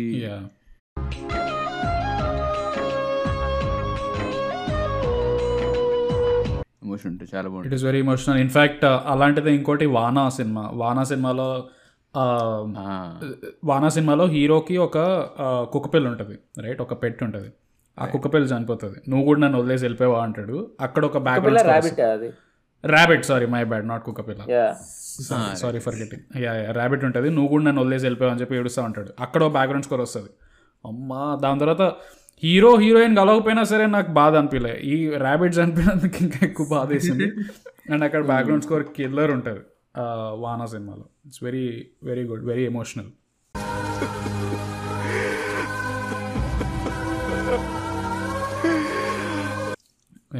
ఏడిపించేది నాకైతే అట్లా హెవీ అనిపించిందంటే మనసంతా నువ్వే మూవీ గుర్తుందా?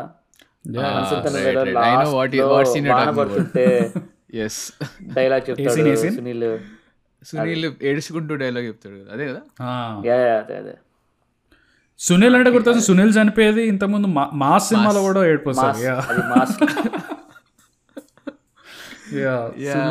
అది కూడా కొంచెం హెవీ ఉంటుంది. ఇంకొక చెప్పు ఇందాక మనం అనుకున్న వేదం సినిమాలో కూడా when Allu Arjun's character dies తర్వాత వి గెట్ అ సీన్ కదా, అతను ఫ్యూనరల్ కి అంతా అటెండ్ అవుతున్నప్పుడు ఇతను కూడా రాజులాగా చనిపోయాడని ఎవరు అంటాడు, సత్యం రాజేష్ అంటాడు అనుకుంటా, సత్యం రాజేష్ చేస్తూ గిరిబాబు. అక్కడ కూడా బ్యాక్గ్రౌండ్ బాగుంటుంది, మ్యాడ్ ఉంటుంది.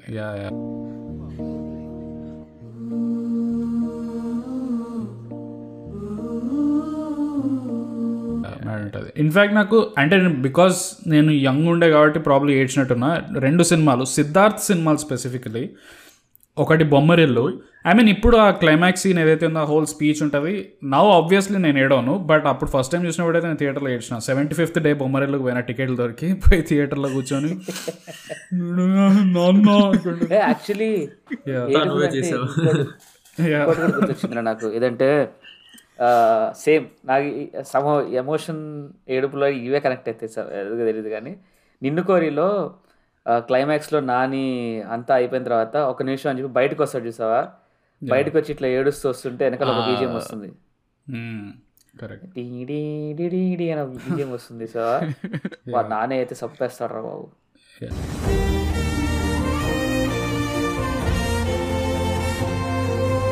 నాని చంపేసేది ఇంకోటి సేమ్ ఏడుపు వచ్చేది ఈజ్ ఇన్ జెర్సీ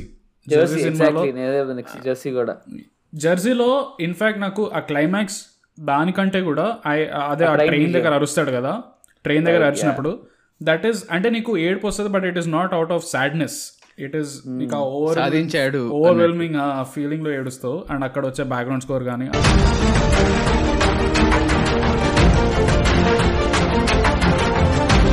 నీకు ఆ బీజిఎం సెటప్ కూడా చూడు, అది ఎట్లా అంటే same Christopher Nolan BGM style అనమాట. స్లోగా స్టార్ట్ ఇట్లా క్రిస్టోఫర్ నోలన్ కొట్టాడు, Hans Zimmer BGM style, yeah continue. What Christopher Nolan సినిమాల్లో బీజిఎం స్టైల్ స్లోగా స్టార్ట్ సీన్ తో ఎలివేట్ అయిపోయి ఆ సీన్ లో పీక్ వచ్చినప్పుడు నీకు బీజిఎం కూడా పీక్ లో వస్తూ ఉంటుంది. అది హాన్స్ జిమ్మర్ టెంప్లెట్ అది. యా హాన్స్ జిమ్మర్ ఎప్పుడు కూడా అట్లనే. ఇన్ఫాక్ట్ నువ్వు హాన్స్ జిమ్మర్ తీసుకుంటే ఇన్సెప్షన్ ఇంటర్స్టెల్లర్ లో ఆ డాకింగ్ సీన్ ఉంటుంది, వేరే వాళ్ళు స్పేస్ లో డాక్ చేస్తారు రైట్, అది స్టార్ట్ అయినప్పుడు కూడా నీకు అండ్ బట్ హాన్స్ జిమ్మర్ ఇంకో నెక్స్ట్ లెవెల్ వెళ్తాడు. ఏంటంటే నీకు Interstellar specifically he plays with time కదా, so lot of the sounds are very time related. So నీకు వాళ్ళు డాకింగ్ స్టార్ట్ అయినప్పుడు కూడా నీకు సెకండ్స్ వస్తూ ఉంటాయి, చికెన్ స్టార్ట్ అవుతుంది అండ్ దెన్ నీకు ఆ second sound Christopher Nolan watch sound. ఆ వాచ్ సౌండ్ రికార్డ్ చేసి దాన్ని digitally obviously what they do మారుస్తారు కదా. ఇది కూడా చూసా సేమ్. వాళ్ళు ఒక హీరో హీరోయిన్ ఇద్దరు ఒక ప్లానెట్ మీద దిగుతారు కదా, అక్కడ 1 hour = 7 years ఉంటుంది కదా. సో ఆ సెకండ్స్ బీజిఎం టైమింగ్ కూడా అట్లనే కూడా లైక్ ఆల్మోస్ట్ 1.25 సంథింగ్. ఆ ట్రాక్ పేరు మౌంటైన్స్ అని ఉంటుంది. మౌంటైన్స్ ఉంటుంది, ఎన్నిసార్లు క్రేజీ ఉంటుంది.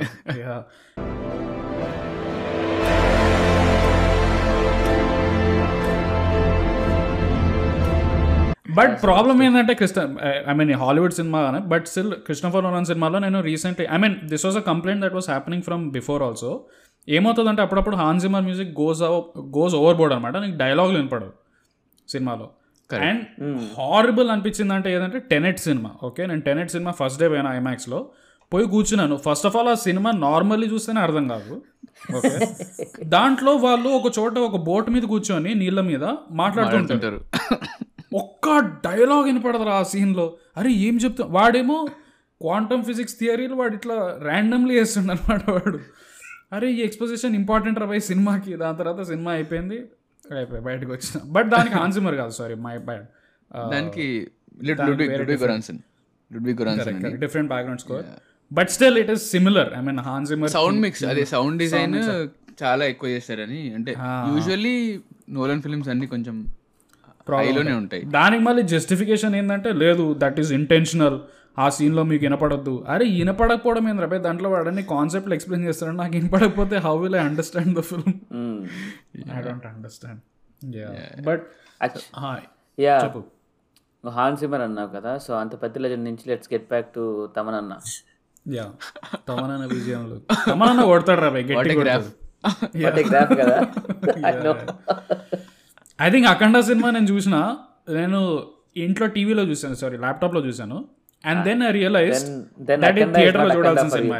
ఎగ్జాక్ట్లీ, అసలు ఆ సినిమా థియేటర్ చూసినా కూడా కేజీఎఫ్ కానీ అఖండ కానీ రెండు స్పెసిఫిక్గా ఇవి నువ్వు ల్యాప్టాప్లోనో ఇంట్లోనో థియేటర్లో చూడకపోతే బేసిక్గా these movies are not the right movies చూసినప్పుడు.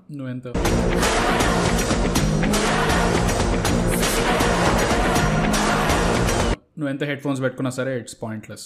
నేను అది అఖండ సినిమా ల్యాప్టాప్లో చూసి అప్పుడే అనుకున్నా, అరే తమన్నా బాగా రెచ్చివే కొట్టాడు. బట్ ఆబ్వియస్లీ నేను అది సినిమాని తీసుకెళ్ళి ఇంకొక స్టేజ్లో కూర్చోబెడతాడు ఇట్లాగా. నువ్వు అది ఏమన్నా కానీ నేను తీసుకెళ్ళి అక్కడ పెడతాను. థియేటర్ బయట వార్నింగ్ సైన్లు పెడుతున్నారు నీకు ఇక్కడ అమెరికాలో అంటే యూ కెన్ ఎక్స్పెక్ట్. అసలు థియేటర్ బయట ఇక్కడ సౌండ్స్ అలా లౌడ్ ఉన్నాయి. ఇన్ఫ్యాక్ట్ అఖండ స్క్రీనింగ్ అవుతుంది, స్క్రీన్స్ ఇక్కడ వచ్చినప్పుడు కూడా యూజువల్లీ నీకు ఆబ్వియస్లీ మల్టీప్లెక్స్ సెటప్లో నీకు 10-15 స్క్రీన్స్ ఉంటాయి right. So they would always give ఏదో కార్నర్ స్క్రీన్ ఇచ్చేవాళ్ళు అఖండాకి. అంటే యూజువల్లీ తెలుగు సినిమాలకి అట్లా ఇస్తారు, బట్ ఎందుకంటే దాని ఆడియో వేరే చోట లీక్ అవుతుందని చెప్పి ఎక్కడో మూలకు పోయి మీరు అక్కడ పోయి చూసుకొని అరుచుకోండి అని చెప్పి అక్కడ ఒక సైన్ పెట్టేసి అవి ఎందుకంటే లైక్ పక్క స్క్రీన్ లో కూడా వస్తుంది, ఆ వైబ్రేషన్స్ వస్తాయి, ఆడియో లీక్ అవుతుంది. టిపికల్లీ ఎంత కంట్రోల్ చేసినా ఇక్కడ అంత అలవాటు ఉండదు కదా వీళ్ళకి, ఇంత తప్పులు తమనన్న తప్పులు అలవాటు ఉండవు. అదే నేను అదే ఆలోచిస్తున్నా. పక్కన స్క్రీన్ లో ఏదైనా ఇంగ్లీష్ సినిమా ఇట్లా ఫుల్ ఎమోషనల్ గా ఏదో సీన్ నడుస్తుంది అని ఎక్కడ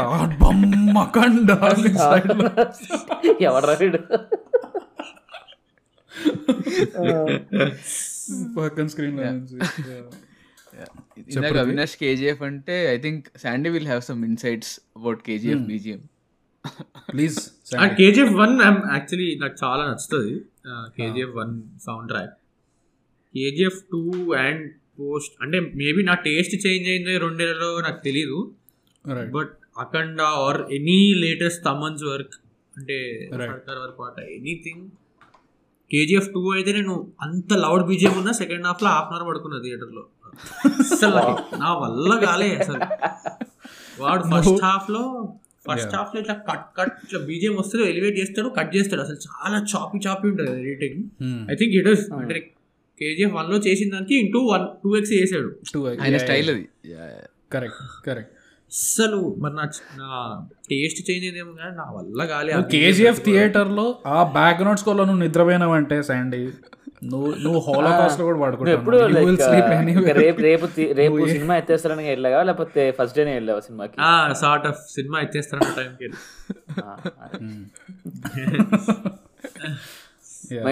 బట్ నాకు వెళ్ళినప్పుడు అయితే ఇట్స్ నాట్ జస్ట్ మ్యూజిక్ తో పాటు జనాల్లో ఇతరులలో పడుకునే స్కోపే లేదు. ఎవరు లేకుండే థియేటర్లో. But I'm not a big fan of అంటే నేను అఖండ కూడా ఇంట్లో చూసా. బట్ తమన్ ఏది లేటెస్ట్ గా చేసినా నాకు పెద్ద అనిపించదు. భీమ్లా నచ్చలే? భీమ్లా నాయక్ చూసావా? భీమ్లా నాయక్ లో పాటలు ఏవైతే ఇచ్చాడో అవి చాలా నచ్చాయి. బట్ అవే వాడతాడు అంతకన్నా ఏమో. Like I'm still not a very big fan. కూడా అంతేలే. భీమ్లాలో ఒక బీజిఎం ఫస్ట్ పాట కూడా ఎత్తిందిలే. తస్కరించు. నాకు తమన్ ఏం తెలుసా థియరీ? తమన్ బీజిఎం ఎందుకు బాగా ఇస్తాడు, ఎప్పుడు బాగా ఇస్తాడంటే ఆల్రెడీ ఒరిజినల్ ఒక థీమ్ ఉండాలి, దాన్ని తీసుకొని ఎలివేట్ చేస్తాడు Thaman. Even if you see I mean గాడ్ ఫాదర్లో ఒరిజినల్ కొట్టాడు. బట్ ఇఫ్ యూ సీ భీమ్లాలో ఉండే థీమ్ ఆల్రెడీ నీకు ఆ లాలా భీమ్లా ఆల్రెడీ ఉంది మలయాళంలో, రైట్? బట్ దాన్ని తీసుకెళ్ళి ఆబ్వియస్లీ తమన్ అన్నదాన్ని దాని వాల్యూమ్ పెంచిండు, దాని డ్రమ్స్ పెంచిండు, అన్నీ చేశాడు. అండ్ యాక్చువల్లీ నాకు భీమ్లా ఇంకా ఎక్కువ ఇష్టం ఒరిజినల్ దానికంటే.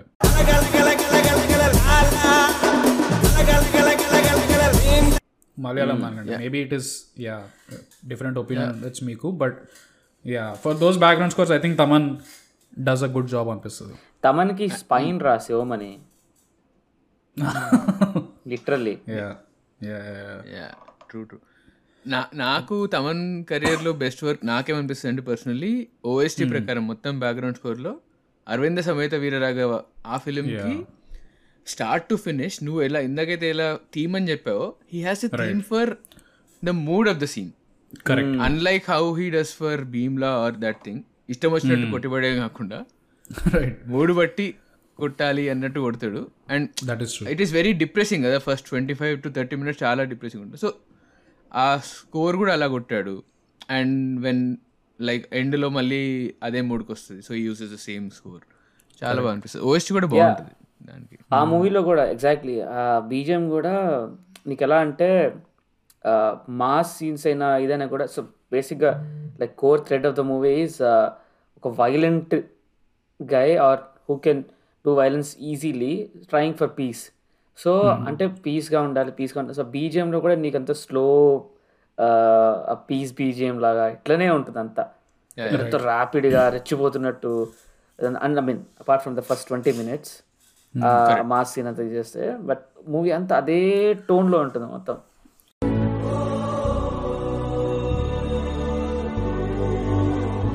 రైట్. ఇన్ఫాక్ట్ దాంట్లో నీకు ఇంత పృథ్వీ చెప్పింది పాయింట్ ఏంటంటే దట్ భీమ్లాలో నువ్వు చూసుకుంటే songs are used as BGM, right? Songs నువ్వు బ్యాక్గ్రౌండ్ స్కోర్లో పెడతావు. బట్ యాక్చువల్లీ నువ్వు అరవింద సమేతలో చూస్తే నీకు సాంగ్స్ ఉండవు, సపరేట్ నీకు పీసెస్ ఆఫ్ నీకు బ్యాక్గ్రౌండ్ స్కోర్నే ఆల్మోస్ట్ నువ్వు దాని బ్యాక్గ్రౌండ్ స్కోర్లోనో సాంగ్లోనూ స్లాట్ చేయలేవు. లైక్ ఆల్బమ్ చూసిన విన్నప్పుడు కూడా, రైట్? నీకు ఆల్మోస్ట్ ఒక 2 minutes తర్వాత నీకు కొన్ని వోకల్స్ వస్తాయి కొన్నిసార్లు ఒక్కొక్క పాటలో. And it is so impactful ఆ సీన్లో Aravinda Sametha specifically. That's a good pick తమంది.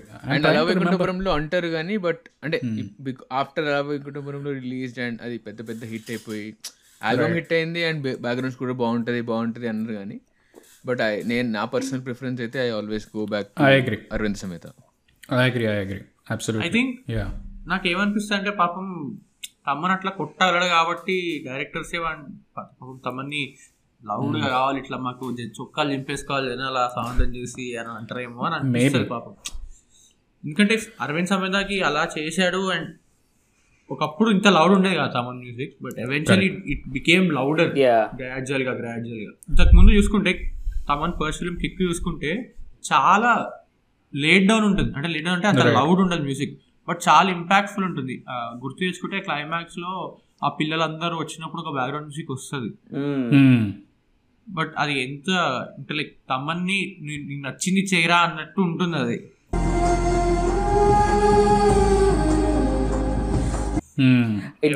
నువ్వు కిక్ టైంలో నువ్వు చెప్తున్నావు కదా, కిక్ సేమ్ అదే టైంలో మూవీ రిలీజ్ అయినప్పుడు కూడా movie like industry blockbuster ఆ టైంలో కిక్. కానీ అందరూ రివ్యూస్లో కన్సిస్టెంట్గా స్టాండర్డ్గా చెప్పింది ఏంటంటే సినిమాకి మైనస్ ఏంటంటే తమన్ సాంగ్స్ ఏమో తమన్ ఆ టైంలో అట్లా నువ్వు కావాలంటే అప్పుడు రివ్యూస్ తీసుకొని చూడు. నీకు నేను బయట చూసా చాలా. ఇన్ఫాక్ట్ నాకు ఫస్ట్ టైం చూసినప్పుడు నాకు కిక్ సాంగ్స్ అంతే, నేను ఆల్బమ్ వెళ్ళా డైరెక్ట్ మూవీకి వెళ్ళా. మూవీ ఎంత ఎంజాయ్ చేశానో సాంగ్స్ వచ్చినప్పుడు ఏంట్రా ఎంత రిపీట్ నేను ఇప్పటికీ ఎంజాయ్ చేస్తా ఆల్బమ్ మొత్తం. నేను రిపీట్ లూప్ మోడ్ లో వింటా ఆల్బమ్ ఫస్ట్ నుంచి లాస్ట్ వరకు లూప్ మోడ్ లో వింటా apart from that item song. అలాగే కాకపోతే అప్పుడు ఫస్ట్ టైం విన్నప్పుడు గోరే గొగ్గోరే స్లోస్ అంటే ఏదో ఒక హైప్లో ఒక క్రేజ్లో ఉన్న సినిమా పోతూ ఉంటుంది, మధ్యలో స్లో సాంగ్ వస్తుంది, లైక్ మెలడీ నీట్ ట్యూన్ వస్తుంది. ఆ టైంలో ఆ ఊపులో రాలే. ఇన్ఫాక్ట్ అదే టైంలో రివ్యూస్ చూసినప్పుడు కూడా అందరూ అదే చెప్తుండే. So I was like okay sync అయ్యాను అనుకున్నా. But slowly I felt I was totally wrong. ఎందుకంటే ఆల్బమ్ అంతా బాగుంటుంది, బాగుంటుంది. Like Kick album is really good. దాని తర్వాత చేసిన కొన్ని సినిమాలు నాకు నచ్చలేదు, లైక్ కొన్ని ర్యాండమ్ వచ్చాయి రైట్. రవితేజ కొన్ని ఉన్నాయి. I think adding to that actually నువ్వు రవితేజది వీరా అనే సినిమా వచ్చింది, ఆ సినిమాలో పాటలు అంతంత మాత్రం ఉన్న there is one montage song, bit song అనమాట. యాక్చువల్లీ చిన్నారి మాంటేజ్ బిట్ అని ఉంటుంది, స్పాటిఫైలో ఉంటుంది. Go and listen to that, అది వినండి. అందులో కొట్టాడయ్యా సేమ్ ఆల్మోస్ట్ ఇప్పుడు మనం కిక్లో ఆ పిల్లల గురించి మాట్లాడుకున్నాం కదా, how that scene is very emotional and all, అదే రేంజ్లో కొట్టాడు. It's like that is how good Thaman can be అనిపిస్తుంది. లైక్ మరీ ర్యాండమ్గా వెళ్ళిపోయిన ఏ చెత్త సినిమా ఇది అని తీసి పారేసినా కూడా there is something that he he's done అనిపించింది.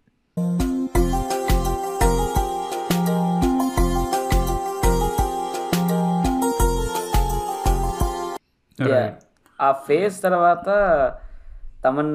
తమన్ది ఇంకా రవితేజ కాంబినేషన్ అంటే నాకు ది బెస్ట్ అనిపించేది ఏంటంటే పవర్ మూవీలో హీరో క్యారెక్టర్ ఫ్లిప్ అయ్యే సీన్ ఉంటుంది అనమాట. అంటే అప్పటిదాకా హీరో కరప్ట్ అది ఇది అనుకుంటారు, బట్ సినిమా పేరు పవర్ కాదు.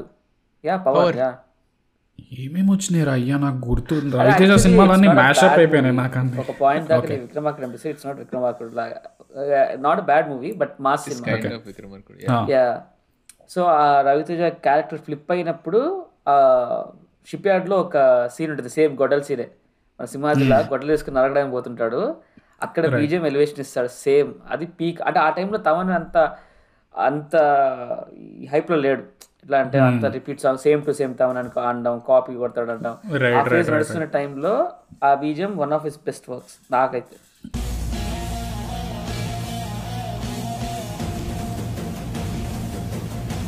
రైట్.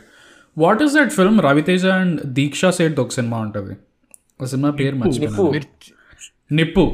నిప్పులో ఇన్ఫ్యాక్ట్ యాక్చువల్లీ నిప్పులో కొన్ని సాంగ్స్ ఓకే, ఐ మీన్ కొన్ని సాంగ్స్ బాగుంటాయి, కొన్ని బాగు. There is this one scene దాంట్లో లాస్ట్లో ఐ థింక్ దీక్షా సెట్ ఏదో సమ్ మ్యారథాన్ ఏదో రన్ చేస్తుంది or some I think she is a runner or something.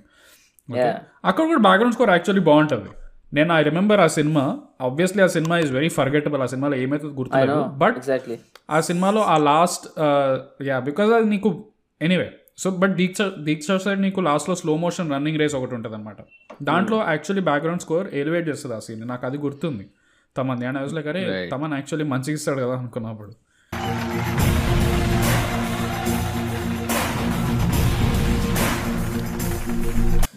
అట్లా నాకు గుర్తుండిపోయిన సినిమా అయితే నేను చెప్పిన తర్వాత చూసండి, బిజినెస్ మ్యాన్ థీమ్ ఉంటుంది కదా, ముంబై ఆమ్చి ముంబై థీమ్ అయితే ఎన్ని సార్లు రిపీట్ లో విన్నా అంటే స్టఫ్ అసలు. This is what he does where ముందు మ్యూజిక్ కొట్టి then he uses that for the BGM or ఆ థీమ్స్ క్రియేట్ చేసుకోవడం ఇందాక మాట్లాడాం కదా, ఈ దీంట్లో మాత్రం వేరే లెవెల్లో చంపుతాడు.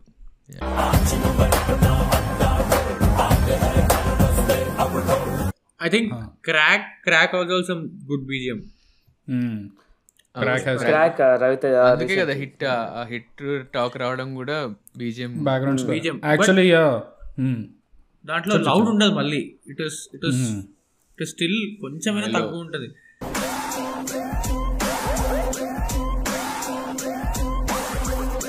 బట్ ఆఫ్టర్ వకీల్ సాబ్ అది వకీల్ సాబ్ అఖండ భీమ్లానే కదా, అఖండ మెయిన్ కల్ప్రిట్ దీంట్లో.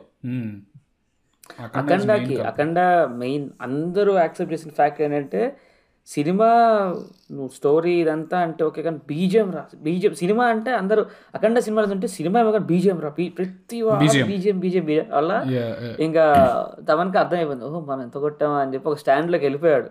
ఇక నెక్స్ట్ కూడా అన్ని ఫాలో తమన్ ఎంత వరకు అనుకున్నాడో తెలియదు కానీ, బట్ ఐఎమ్ షూర్ దాని తర్వాత నీకు రిక్వైర్మెంట్ వచ్చిన తర్వాత రైట్, నువ్వు అఖండ బీజిఎం అందరు బీజిఎం గురించి మాట్లాడుతున్నారంటే తమన్కి అదే రిక్వైర్మెంట్ వస్తుంది, నువ్వు ఈ లెవెల్ దీన్ని ఇంకా మించి కొట్టు. ఎగ్జాక్ట్లీ. అఖండ తర్వాత కూడా నువ్వు తమన్ ఇంటర్వ్యూస్ కానీ నెక్స్ట్ మూవీస్ కానీ ట్వీట్స్ కానీ సర్కార్ వారి పార్టీ నుంచి కానీ ఎక్కువ పెట్టేది కూడా సినిమాలో ఈ బీజిఎం చంపేశాం, భీమ్లాలో నరికేసాం, ఈ మ్యూజిక్ వచ్చిన సినిమాలో ఏడుస్తారు, ఇంకా టీజర్కి ఎట్లుంది అంటే like he was stressing so much on BGM after Akhanda అని నాకు అనిపించింది. పోస్ట్ అఖండ లైక్ నేను ఈ సాంగ్ ఇంత బాగా చేస్తా, ఈ సాంగ్ ఇంత బాగా వచ్చింది, ఈ సీన్ లో మీరు ఏడుస్తారు, ఈ సీన్ లో మీరు తొలుగుతారు, ఈ సీన్ లో సీట్లు చేంజ్ చేస్తారు, ఆ బీజిఎం ఒక బిట్స్ పెడతాడు. ఈవెన్ రాధేశ్యామ్ డిస్క్రిప్షన్ కూడా అన్ని వైలెంట్, ఏదో బోయా రాధేశ్యామ్ లో స్క్రీన్ ప్లే నరేషన్ లాగా నరికేసాం చంపేసాం సీట్లు చించేసాం. ఇది ఏమంటాం బయట సాయిబాబా బండి పోతుంది సార్, సాయిరామ్ సాయి శవన బీజిఎం కామెడీ వచ్చింది సార్, సేమ్ ఆ బీజిఎం పెడతాడు, తమన్ పెడతాడు, ట్వీట్ పెడతాడు ఒకటి. అది యాక్చువల్లీ అది నిజంగానే అంటే దానికి సిమిలర్ అంటే ఐ మీన్ ఆబ్వియస్లీ చిన్నప్పటి నుంచి వినేదరా అది.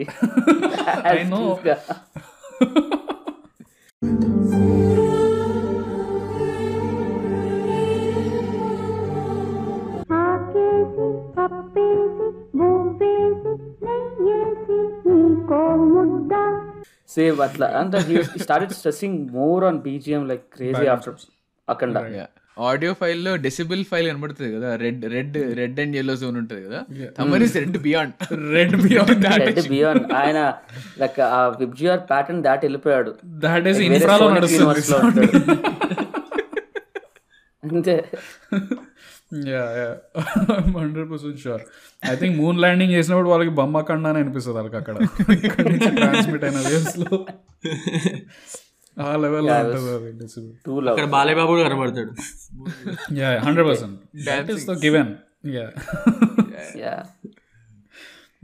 దాని తర్వాత తమన్వి నాకు యాక్చువల్లీ తమన్ ఒక హారర్ సినిమా కూడా చేశాడు రా బ్యాక్గ్రౌండ్ స్కోర్, నాకు గుర్తొస్తుంది. I think Siddharth that film I think is Thaman only. Siddharth Gruham I think it is Thaman or one of those films నాకు గుర్తుంది. నేను దాని బ్యాక్గ్రౌండ్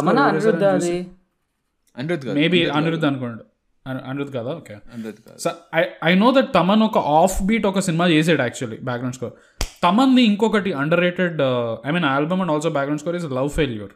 ఓకే, నీకు లవ్ ఫెయిల్యూర్లో కొన్ని థీమ్స్ ఉంటాయి, దాంట్లో యాక్చువల్లీ ఇంతకుముందు శాండీ చెప్పాడు కదా దట్ అసలు ఒక లెవెల్ తక్కువ ఉంటుంది, దాంట్లో ఇంకా లెవెల్ తక్కువ ఉంటుంది, దాంట్లో చాలా స్వీట్గా ఉంటుంది ఆ సినిమా. ఎలా అయితే ఒక లవ్ ఫెయిల్యూర్ అంటే సిద్ధార్థ్ అమలాపాల్ అదే కదా, సిద్ధార్థ్ అమలాపాల్ ఆ సినిమా కూడా నీకు ఒక సాఫ్ట్గా వెళ్తుంటుంది. దాని బ్యాక్గ్రౌండ్ స్కోర్ కూడా is also very mellow, very chill vibe ఉంటుంది అనమాట దానికి.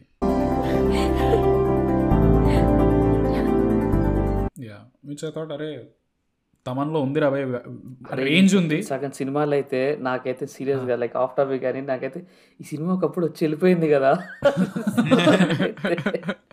చాలా మూవీస్. అదొకటి. ఈవెన్ ఓ మై ఫ్రెండ్ కూడా తమనే కదా. Oh my friend was collaboration, ఇద్దరు ముగ్గురు ఉంటారు. ఈవెన్ అట్లా అనుకుంటే తమన్ కూడా నువ్వు చూడు కొన్ని మూవీస్ కి మ్యూజిక్ డైరెక్టర్ వేరున్న బీజిఎం బ్యాక్గ్రౌండ్స్ కూడా తమన్ ఇస్తుంటాడు. ఈ మధ్య కాలంలో కొన్ని సినిమాలు అట్లా వచ్చాయి. కరెక్ట్. సాహో బీజిఎం కదా, రాధేశ్యామ్ అండ్ సాహో రాధేశ్యామ్ కూడా తమనే. అరే యాక్చువల్లీ ఇది ఎట్లా మర్చిపోయారా, తమన్ అంటే రేసుగురం రా, రేసుగురం బీజిఎం అసలు that whole Brahmanandam sequence, Brahmanandam sequence కానీ, బ్రింగ్ ది యాక్షన్ కానీ,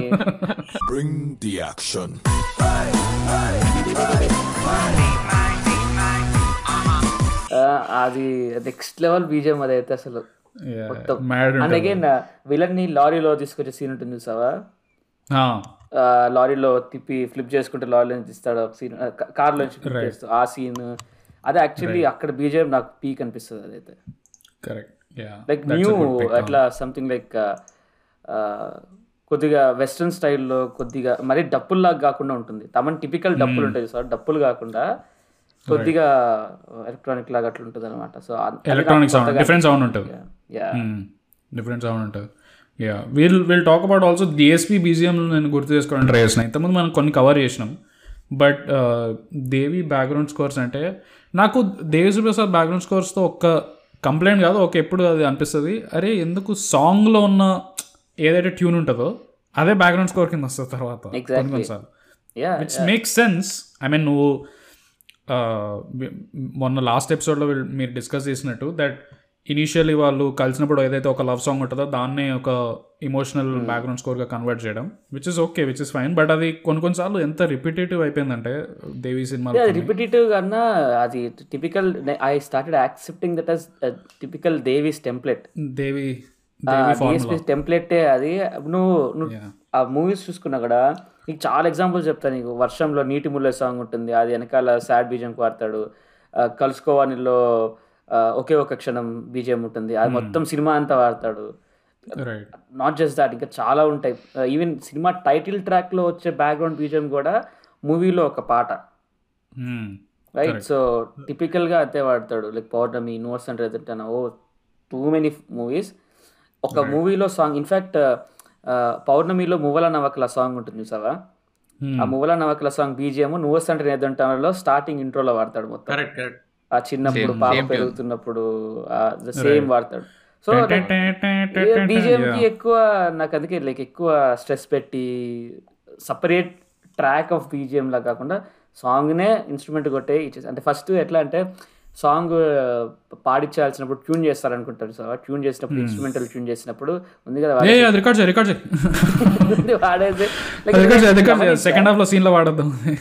ఇనిషియల్లీ రిపీటివ్ అనిపించిన, but I got used to it, like typical DSP style in తెరాబాయ్ అని. అట్లా గుర్తున్నాయా పృథ్వీ అండి మీకు? నాకు ఒక ఎక్స్పీరియన్స్ ఉంది యాక్చువల్లీ. సో నేను జల్సా స్క్రీనింగ్కి వెళ్ళాను అనమాట సంధ్యా 70లో. వెళ్తుంటే there is one BGM track, పృథ్వీకి గుర్తుంటుంది, come on something like that, he's here to break your bones something. So అంటే జనాలకి అంటే ఏదైనా నచ్చితే ఎంత పిచ్ ఉంటుంది అంటే అది రాలే ఇంకా అసలు. ఫస్ట్ ఆఫ్ ఆల్ నాకు బీజిఎంస్ పెద్ద రిజిస్టర్ అవ్వవు అంత గట్టిగా. వెనకాల నుంచి ఒక ఇద్దరు కుర్చీ ఎక్కి ఇట్లా అరుస్తున్నారు అనమాట ఆ బీజిఎం. క్రేజీ, వాళ్ళు మొత్తం బ్యాక్గ్రౌండ్ స్కోర్ పాడుతున్నారు వాళ్ళు. ఎగ్జాక్ట్లీ, ఆల్బమ్ లో కూడా రిలీజ్ చేయలేదు. ఏ బీజిఎం జల్సాలో? అది జల్సాలో కాదు, గుడి దగ్గర ఫైట్ సీన్ ఉంటుంది కదా, on the way he's on the way. అదా రైట్. ఇప్పుడు నీకు ఇలా పేరు తెలుసో మొత్తం వాడుతుండే అనమాట వాడు చూస్తున్నప్పుడు, స్క్రీనింగ్ చూస్తున్నప్పుడు. అట్లా వాడుతుండే వాళ్ళు. ప్రింట్ అది మొత్తం మూవీ అంతా ఫ్రేమ్ టు ఫ్రేమ్ అది.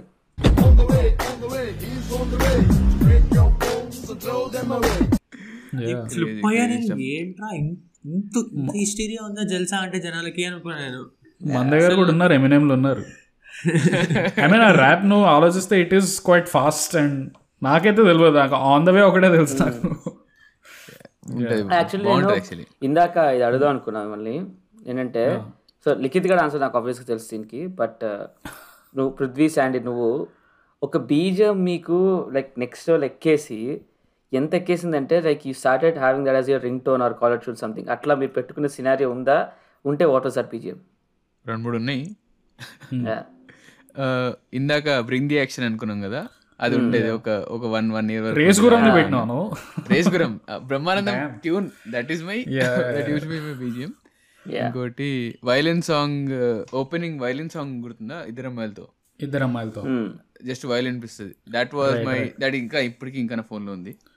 రైట్. అండ్ ఆరెంజ్ సినిమాలో ఏ వైపుగా దాగున్నది అని ఒక బిట్ సాంగ్ వస్తుంది స్టార్టింగ్. అది ఇప్పుడు స్టిల్ మై రింగ్ టోన్ అనమాట. అది ఆల్బమ్ లో ఉండదు కదా, అది if I'm not wrong. Album release చేయలేదు, మూవీలో ఉంటుంది. మూవీలో జస్ట్ స్టార్ మా మ్యూజిక్ లో వచ్చేది అంతే. యూట్యూబ్ లో కూడా అదే క్లిప్ ఉంది. యూట్యూబ్ లో మా మ్యూజిక్ క్లిప్ ఉంటుంది ఎగ్జాక్ట్లీ. అఫీషియల్ లేదు.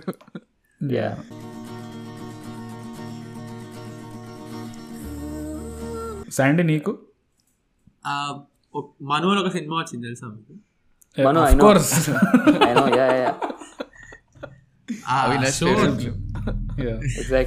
ఫణేంద్ర నా స్టాన్, నేనైతే stan. I know that Avinash గారికి ఎక్కదు, బట్ ఎందుకు ఎక్కదురా? నేను మధురం నుంచి మధురం తర్వాత మనుకి నేను డే 1 ఎగురుకుంటే 3 గంటలు సినిమా పక్కన నాతో వచ్చినైతే 3 hours మ్యాన్ అన్న. అసలు డెడ్ బాడీలు ప్రిజర్వ్ చేసి రా రే. నేను ఫుల్ అయినా, మా దోస్తుగాళ్ళు అందరు బండబూతులు తింటారు. సారీ శాండీ చెప్పు.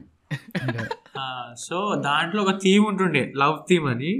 For the longest of times అది నా రింగ్ టోన్ ఉండే.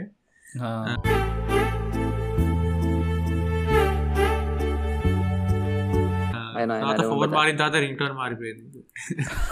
సో అదే కదా. బట్ యాక్చువల్లీ మనోలో బ్యాక్గ్రౌండ్ స్కోర్స్ బాగుంటాయి. Naresh Kumar themes are very very. గోడకి అటు హీరోయిన్ నరేష్ కుమార్. ఓకే చెప్పరా అవినాష్ గా? లేదు, గోడకి హీరోయిన్ అటు హీరోయిన్ ఇటు హీరో ఉంటారు, గోడకి ఇట్లా అంటారు. అప్పుడే వస్తుంది కదా బీజిఎం అది. I mean it is sporadically, it is there in different multiple times use చేస్తాడు. యాక్చువల్లీ 2-3 థీమ్స్ ఉంటాయి. యాక్చువల్లీ ఆ మధురం ఓఎస్టీ కూడా బాగుంటుంది. Madhuram OST is actually is very nice. వాళ్ళిద్దరు కాన్వర్సేషన్ చేస్తున్నప్పుడు ఓఎస్టీ ఉంటుంది, కాన్వర్సేషన్ బిగిన్ చేయకముందు. That's also very. లిఖిత్ గారి నేను చెప్తా చూడు, ఫర్ లాంగ్ టైం నాకు ఆ బీజేపీ మీద చిరాకు వచ్చి విరక్తి వచ్చింది అనమాట. ఎందుకంటే వాడి ఫోన్, వీడెప్పుడు నా పక్కనే ఉండేవాడు, వీడి ఫోన్ రింగ్ అయినప్పుడల్లా అది నేను విని విని విని విని నాకు ఒకప్పుడు హై ఇచ్చిన బీజేపీ. ఇంత డిస్క్రైబ్ ఎందుకు చేస్తానంటే నాకు ఫుల్ హై ఇచ్చిన బీజేపీ అది. ఒక పాయింట్ తర్వాత like at 1 point even I felt అది రింగ్ టోన్గా పెట్టుకోవాలని వీడి దగ్గర విని విని కట్ చేశాను. మరి ఏంటంటే గ్యాంబ్లర్ థీమ్ ఉంటుంది చూసావా, వస్తుంది అది. వీడు ఆల్మోస్ట్ 2 years 3 years పెట్టుకొని ఉంటాడు అది బీటెక్ లో బీజేఎం.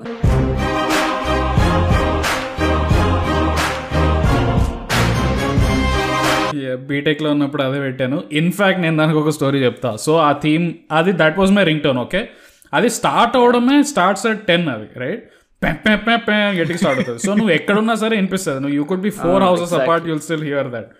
ఐ రిమెంబర్ ఒకసారి మేము కాలేజ్లో ఎగ్జామ్ రాస్తున్నాం, మిడ్ ఎగ్జామ్.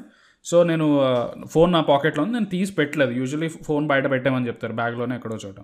సో నేను అది బై మిస్టేక్ లౌడ్లో ఉంది. ఓకే, సో నేను ఎగ్జామ్ రాసుకుంటున్నా, నా వెనకాల ఫ్రెండ్ ఒకటి కూర్చున్నాడు, కేశవ్ అని, నాకు అవినాష్ గారికి is a close friend of ours. వెనకాల కూర్చున్నాడు, వాడు నన్ను అడగడానికి ట్రై చేస్తున్నాడు అనమాట. నేనేమో వెనక్కి తిరగట్లేదు. ఓకే, వాడికి ఏదో ఆన్సర్ కావాలి, నేను రాసుకుంటా కూర్చున్నాను. వాడు అరే లిఖిత్ గాని ఫోన్ మీ దగ్గర ఉంటుంది కదా, వీనికి ఫోన్ చేద్దామని చెప్పి వాడు ఫోన్ నుంచి కాల్ చేశాడు. క్లాస్ మొత్తం సైలెంట్ ఉంది, అందరు ఎగ్జామ్ రాస్తున్నారు. అసలు ఆ రోజు ఆ ఇన్విజిలేటర్ ఎవరైతే ఒక లేడీ ఉందో తను ఆబ్వియస్లీ నా ఫోన్ తీసుకున్న తర్వాత నేనేమనుకున్నా, చలో నేను కాపీ ఏం కొట్టలేదు కదా ఫోన్లో నుంచి, ఎగ్జామ్ అయిపోయిన తర్వాత అడుగుదామని చెప్పి పోయి మ్యామ్ ఫోన్ ఇవ్వండి, చాలా నార్మల్గా అడిగా, ఏంద్రా ఫోన్ ఏంద్రా ఇచ్చేది. పోయి స్టాఫ్ రూమ్కి వెళ్ళి కూర్చొని ఒక చిన్న అదేంది ఒక లాకర్లో ఉంది, దాంట్లో ఫోన్ పెట్టింది అనమాట. ఫోన్ పెట్టేసి ఆ లాకర్ కీ కూడా అక్కడే పెట్టి నేను రెస్ట్ రూమ్కి వెళ్తున్నా అని చెప్పింది. ఆమె ఏంటంటే షీ వాజ్ జస్ట్ టెస్టింగ్, వీడు తీసుకుంటాడా లేదా అని. నేను అక్కడ నిల్చొని ఉన్నా, అరే తీసుకొని వెళ్ళిపోవచ్చు, ఏమో మళ్ళీ తిడుతుందేమో, ఏమవుతుందో అది అని చెప్పి. ఆమె ఎంత రచ్చ చేసిందంటే ఆమె తీసుకుపోయి ఇంకెవరో ప్రొఫెసర్కి ఇచ్చింది. ఆ professor was a friend of the guy who called me. అయితే ఆ ప్రొఫెసర్ చేతిలోకి వెళ్ళిన తర్వాత వీడెళ్ళి, సార్ ఇచ్చేయండి సార్, ఇంకో ఎగ్జామ్ ఉంది అది ఇది అని చెప్తే ఫోన్ అప్పుడు ఇచ్చాడు.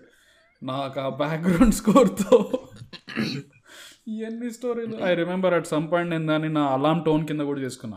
Worst thing to do, because alarm tone కింద తీసుకున్నప్పుడు నువ్వు ఎప్పుడు నార్మల్లీ లేవవు ఆ బ్యాక్గ్రౌండ్ స్కోర్తో, నువ్వు ఉలిక్కి పడలేదు ఇందులో ఇది అని. అంటే ఆ రోజు మొత్తం అన్ఈజీగా ఉంటుండే నాకు, ఎందుకు పెట్టుకుంటున్నాను ఇది అలార్మ్ టోన్ కింద నేను అని చెప్పి బంద్ చేసిన. But gambler is a great background score. నేను కూడా అట్లా నాకు అట్లా బీజిఎం నచ్చి పెట్టుకున్నావు అంటే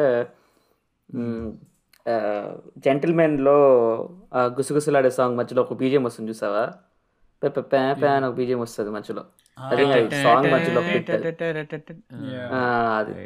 అది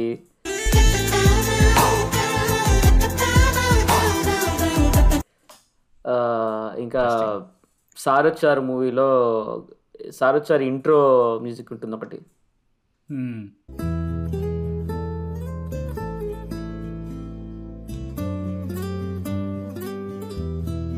ఐ థింక్ నువ్వు విన్నంత సారొచ్చారు ఆల్బమ్ నాకు తెలిసి ఓడి వినలేదు ప్రపంచంలో. ఎంత వినేటోడు అంటే అప్పుడు కాలేజ్లో ఉన్నప్పుడు ఆ సారొచ్చారు వచ్చినప్పుడు అమ్మా ఏంద్రా ఈ ఆల్బమ్ లో ఇంతేముందరా ఎందుకు వింటున్నారా ఇంత. నీదేనా సారొచ్చారులో ఒక సాంగ్ ఉంటుంది, ఒక రొమాంటిక్ సాంగ్, అది నువ్వు వింటుండే ఎక్కువ అనుకుంటా, ఆర్ నువ్వు స్వీటీ ఎక్కువ వినేవాడు రేస్గూరంలో. అది డిఎస్పి సారొచ్చారు వచ్చిన టైంలో నేను కన్సిస్టెంట్గా ఆల్బమ్ అయితే మనకి ఎంత మన కాలేజ్ నుంచి ఇంటి నుంచి కాలేజ్కి 20-25 minutes బేర్లీ ఒక ఆల్బమ్ కూడా కవర్ చేయలేము. దాంతో will just do couple of special mentions. I think one నేను ఒక్కడనే మనం డిస్కస్ చేయాలి, that is also great DSP. చాలా బాగుంటుంది. ఐ మీన్ పీటర్ తాతకు బాయ్ చెప్పు ఇస్ ఆడ్ కానీ బట్ యాక్చువల్లీ థీమ్ బాగుంటుంది. థీమ్ బాగుంటుంది. టైటిల్ పడుతున్నప్పుడు కూడా there is one specific theme, అది ఇట్స్ బ్యూటిఫుల్, చాలా బాగుంటుంది. 1లోనే కదా ఇప్పటికీ ఆ బీజిఎం, యాక్చువల్లీ 1 కాదురా, ఐ థింక్ నా స్పెషల్ మెన్షన్ ఏంటంటే నానక్ ప్రేమతో బీజిఎం ఉంటుంది. నానక్ ప్రేమతోలో స్టార్ట్ అవుతుంది చూసావా, వీళ్ళిద్దరు కాన్ఫ్రంటేషన్ వచ్చినప్పుడు. ఎగ్జాక్ట్లీ వీళ్ళిద్దరు the first scene where Rakul Preet చెప్తుంది నేను ఇంట్రొడ్యూస్ చేస్తాను నేను అని చెప్పి మా నాన్నకి ఇంట్రొడ్యూస్ చేస్తాను ఎన్టీఆర్ చెప్తుంది. ఎన్టీఆర్ వాట్ ఎవర్ గ్యాలరీనో దేంట్లోకి వస్తాడు, ఒక పార్టీ టైప్ ఉంటుంది దాంట్లోకి వస్తాడు, and NTR is seeing Jagapathi Babu for the first time. అప్పుడు ఈ బ్యాక్గ్రౌండ్ స్కోర్ వస్తుంది, బాగుంటుంది అది కూడా. That is also very good. Krishnamurthy Kautilya. ఇంకేమైనా స్పెషల్ మెన్షన్స్ ఉన్నాయా Sandy, Prithvi? Will end with those. I think Pelli Choopulu and Vivek Sagar, I think అది చెప్పకుండా ఇది కంప్లీట్ అవ్వకూడదు. ఎగ్జాక్ట్లీ. ఎందుకంటే నేను రీవాచ్ చేశా, లైక్ మల్టిపుల్ టైమ్స్ రీవాచ్ చేశాను. నాకు ఫస్ట్ నేను 2 times థియేటర్లో చేశా, తర్వాత ఒక 2 years అది రీవాచ్ చేసిన తర్వాత నాకు అప్పుడు అనిపించింది ఓకే బ్యాక్గ్రౌండ్ స్కోర్ చేయాల్సిన పని ఇది, మనం నార్మల్ సినిమాల్లో చూసేది కాదు, ఇది చేయాలి అనిపించింది. There was a tonal shift in how Vivek Sagar approach music. Correct. అప్పటి నుంచి వివేక్ సాగర్ ఇస్ కన్సిస్టెంట్ అంటే సమ్మానంకి కానీ ఇట్ ఇస్ వెరీ గుడ్. అంటే సుందరానికి రాజా చోరా బీజిఎం కూడా ఇష్టం, అది వివేక్ సాగర్ కదా. Vivek Sagar right, is very good. Prithvi special mentions అంటే ఓవరాల్ అంటున్నా లేకపోతే స్పెసిఫిక్? జస్ట్ తెలుగు డిఎస్పీ కాకుండా just in generally which you thought okay ఇది underrated are one of those మనం మర్చిపోయినవి. రైట్. తెలుగు కాదు కానీ తమిళ్లో అదే రింగ్ టోన్గా పెట్టుకున్నది అని అయితే కత్తి బీజిఎమ్స్ ఉంటుంది. కత్తివి ఒక 5-6 థీమ్స్ ఉంటాయి, చాలా డిఫరెంట్ థీమ్స్ కొడతారు. అసలు ఆ సినిమాని అంతగా ఎంజాయ్ చేసింది, అంతలా నచ్చింది కూడా బికాస్ ఆఫ్ బీజిఎమ్స్. క్రేజీ ఉంటాయి, కాయిన్ ఫైట్ అని అవి అని. అండ్ రెహమాన్ బీజిఎమ్స్ అయితే rock star full crazy enjoy చేస్తా. రాక్ స్టార్ మ్యూజిక్ కూడా బాగుంటుంది. బట్ తెలుగులో ఏమైనా స్పెసిఫిక్ ఉన్నా? తెలుగులో ఆరెంజ్ టైటిల్ పడుతున్నప్పుడు సిడ్నీ నగరం ట్యూన్ని పాథోస్ వర్జన్లో ఫీమేల్ సింగర్ వాడతారనమాట. క్రేజీ ఉంటుంది అది ఓన్లీ టైటిల్ పడుతున్నప్పుడు వస్తుంది, and whenever the heroine is in the frame అప్పుడు వస్తుంది. That is very very good. ఆ బీజిఎం నాకు స్పెషల్ మెన్షన్ ఇంతకుముందు నేను అనుకుంది ఇంతకుముందు శాండీ చెప్పిన దానికి కంప్లీట్ ఆపోజిట్, విచ్ ఇస్ అసలు బ్యాక్గ్రౌండ్ స్కోర్ మొత్తం సినిమా మొత్తం నడుస్తుంది, బిల్లా సినిమాలో వస్తుంది బ్యాక్గ్రౌండ్ స్కోర్. నాకు ఆ హోల్ బిల్లా థీమ్ ఒకటి, దాంట్లో నాకు ఇప్పటికీ ఆ ఆల్బమ్ ఓపెన్ చేసి చూస్తున్న సాంగ్స్ లో is return by Mehar Ramesh అని వస్తుంది.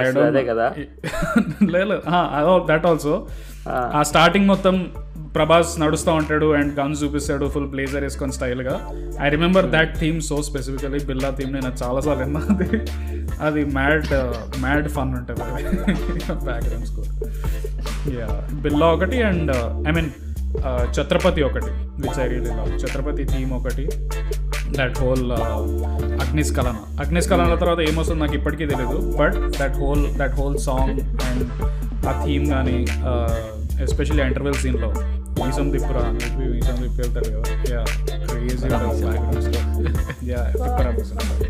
Thank you so much guys for listening to the podcast. ఈ పాడ్కాస్ట్ కనుక నచ్చితే యూట్యూబ్లో ఉన్నారు అంటే లైక్ చేయండి వీడియోని అండ్ షేర్ చేయండి మీ ఫ్రెండ్స్ అండ్ ఫ్యామిలీతో. అలాగే స్పాటిఫైలో కానీ యాపిల్లో కానీ మా పాడ్కాస్ట్ని వింటున్నారంటే ప్లీజ్ ఒక రేటింగ్ ఇచ్చేయండి, whatever you feel like. Also మర్చిపోకుండా please do follow Chitralochana podcast. మాలాగా కాకుండా వాళ్ళు కన్సిస్టెంట్గా ఎప్పుడు అప్లోడ్ చేస్తుంటారు అండ్ ఆల్సో వాళ్ళు ప్రతి టాపిక్ అంటే మూవీ రిలేటెడ్ టాపిక్స్ని చాలా డీటెయిల్గా డిస్కస్ చేస్తారు. They also talk to a lot of celebrities, so వాళ్ళ పాయింట్ ఆఫ్ వ్యూ కూడా మీరు వినొచ్చు వాళ్ళ పాడ్కాస్ట్లో. So please do follow them. ఈ వీడియో డిస్క్రిప్షన్లో 2 లింక్స్ ఉంటాయి. ఒకటి మనీష్ శర్మ బ్యాక్గ్రౌండ్ స్కోర్స్ని లిస్ట్ చేసి ఒకరు కంపైల్ చేసి పెట్టారు, సో మేము ఆ లిస్ట్ ప్రొవైడ్ చేసాము. మీకు ఒకవేళ ఇంట్రెస్ట్ ఉందంటే అది క్లిక్ చేసి చూడొచ్చు.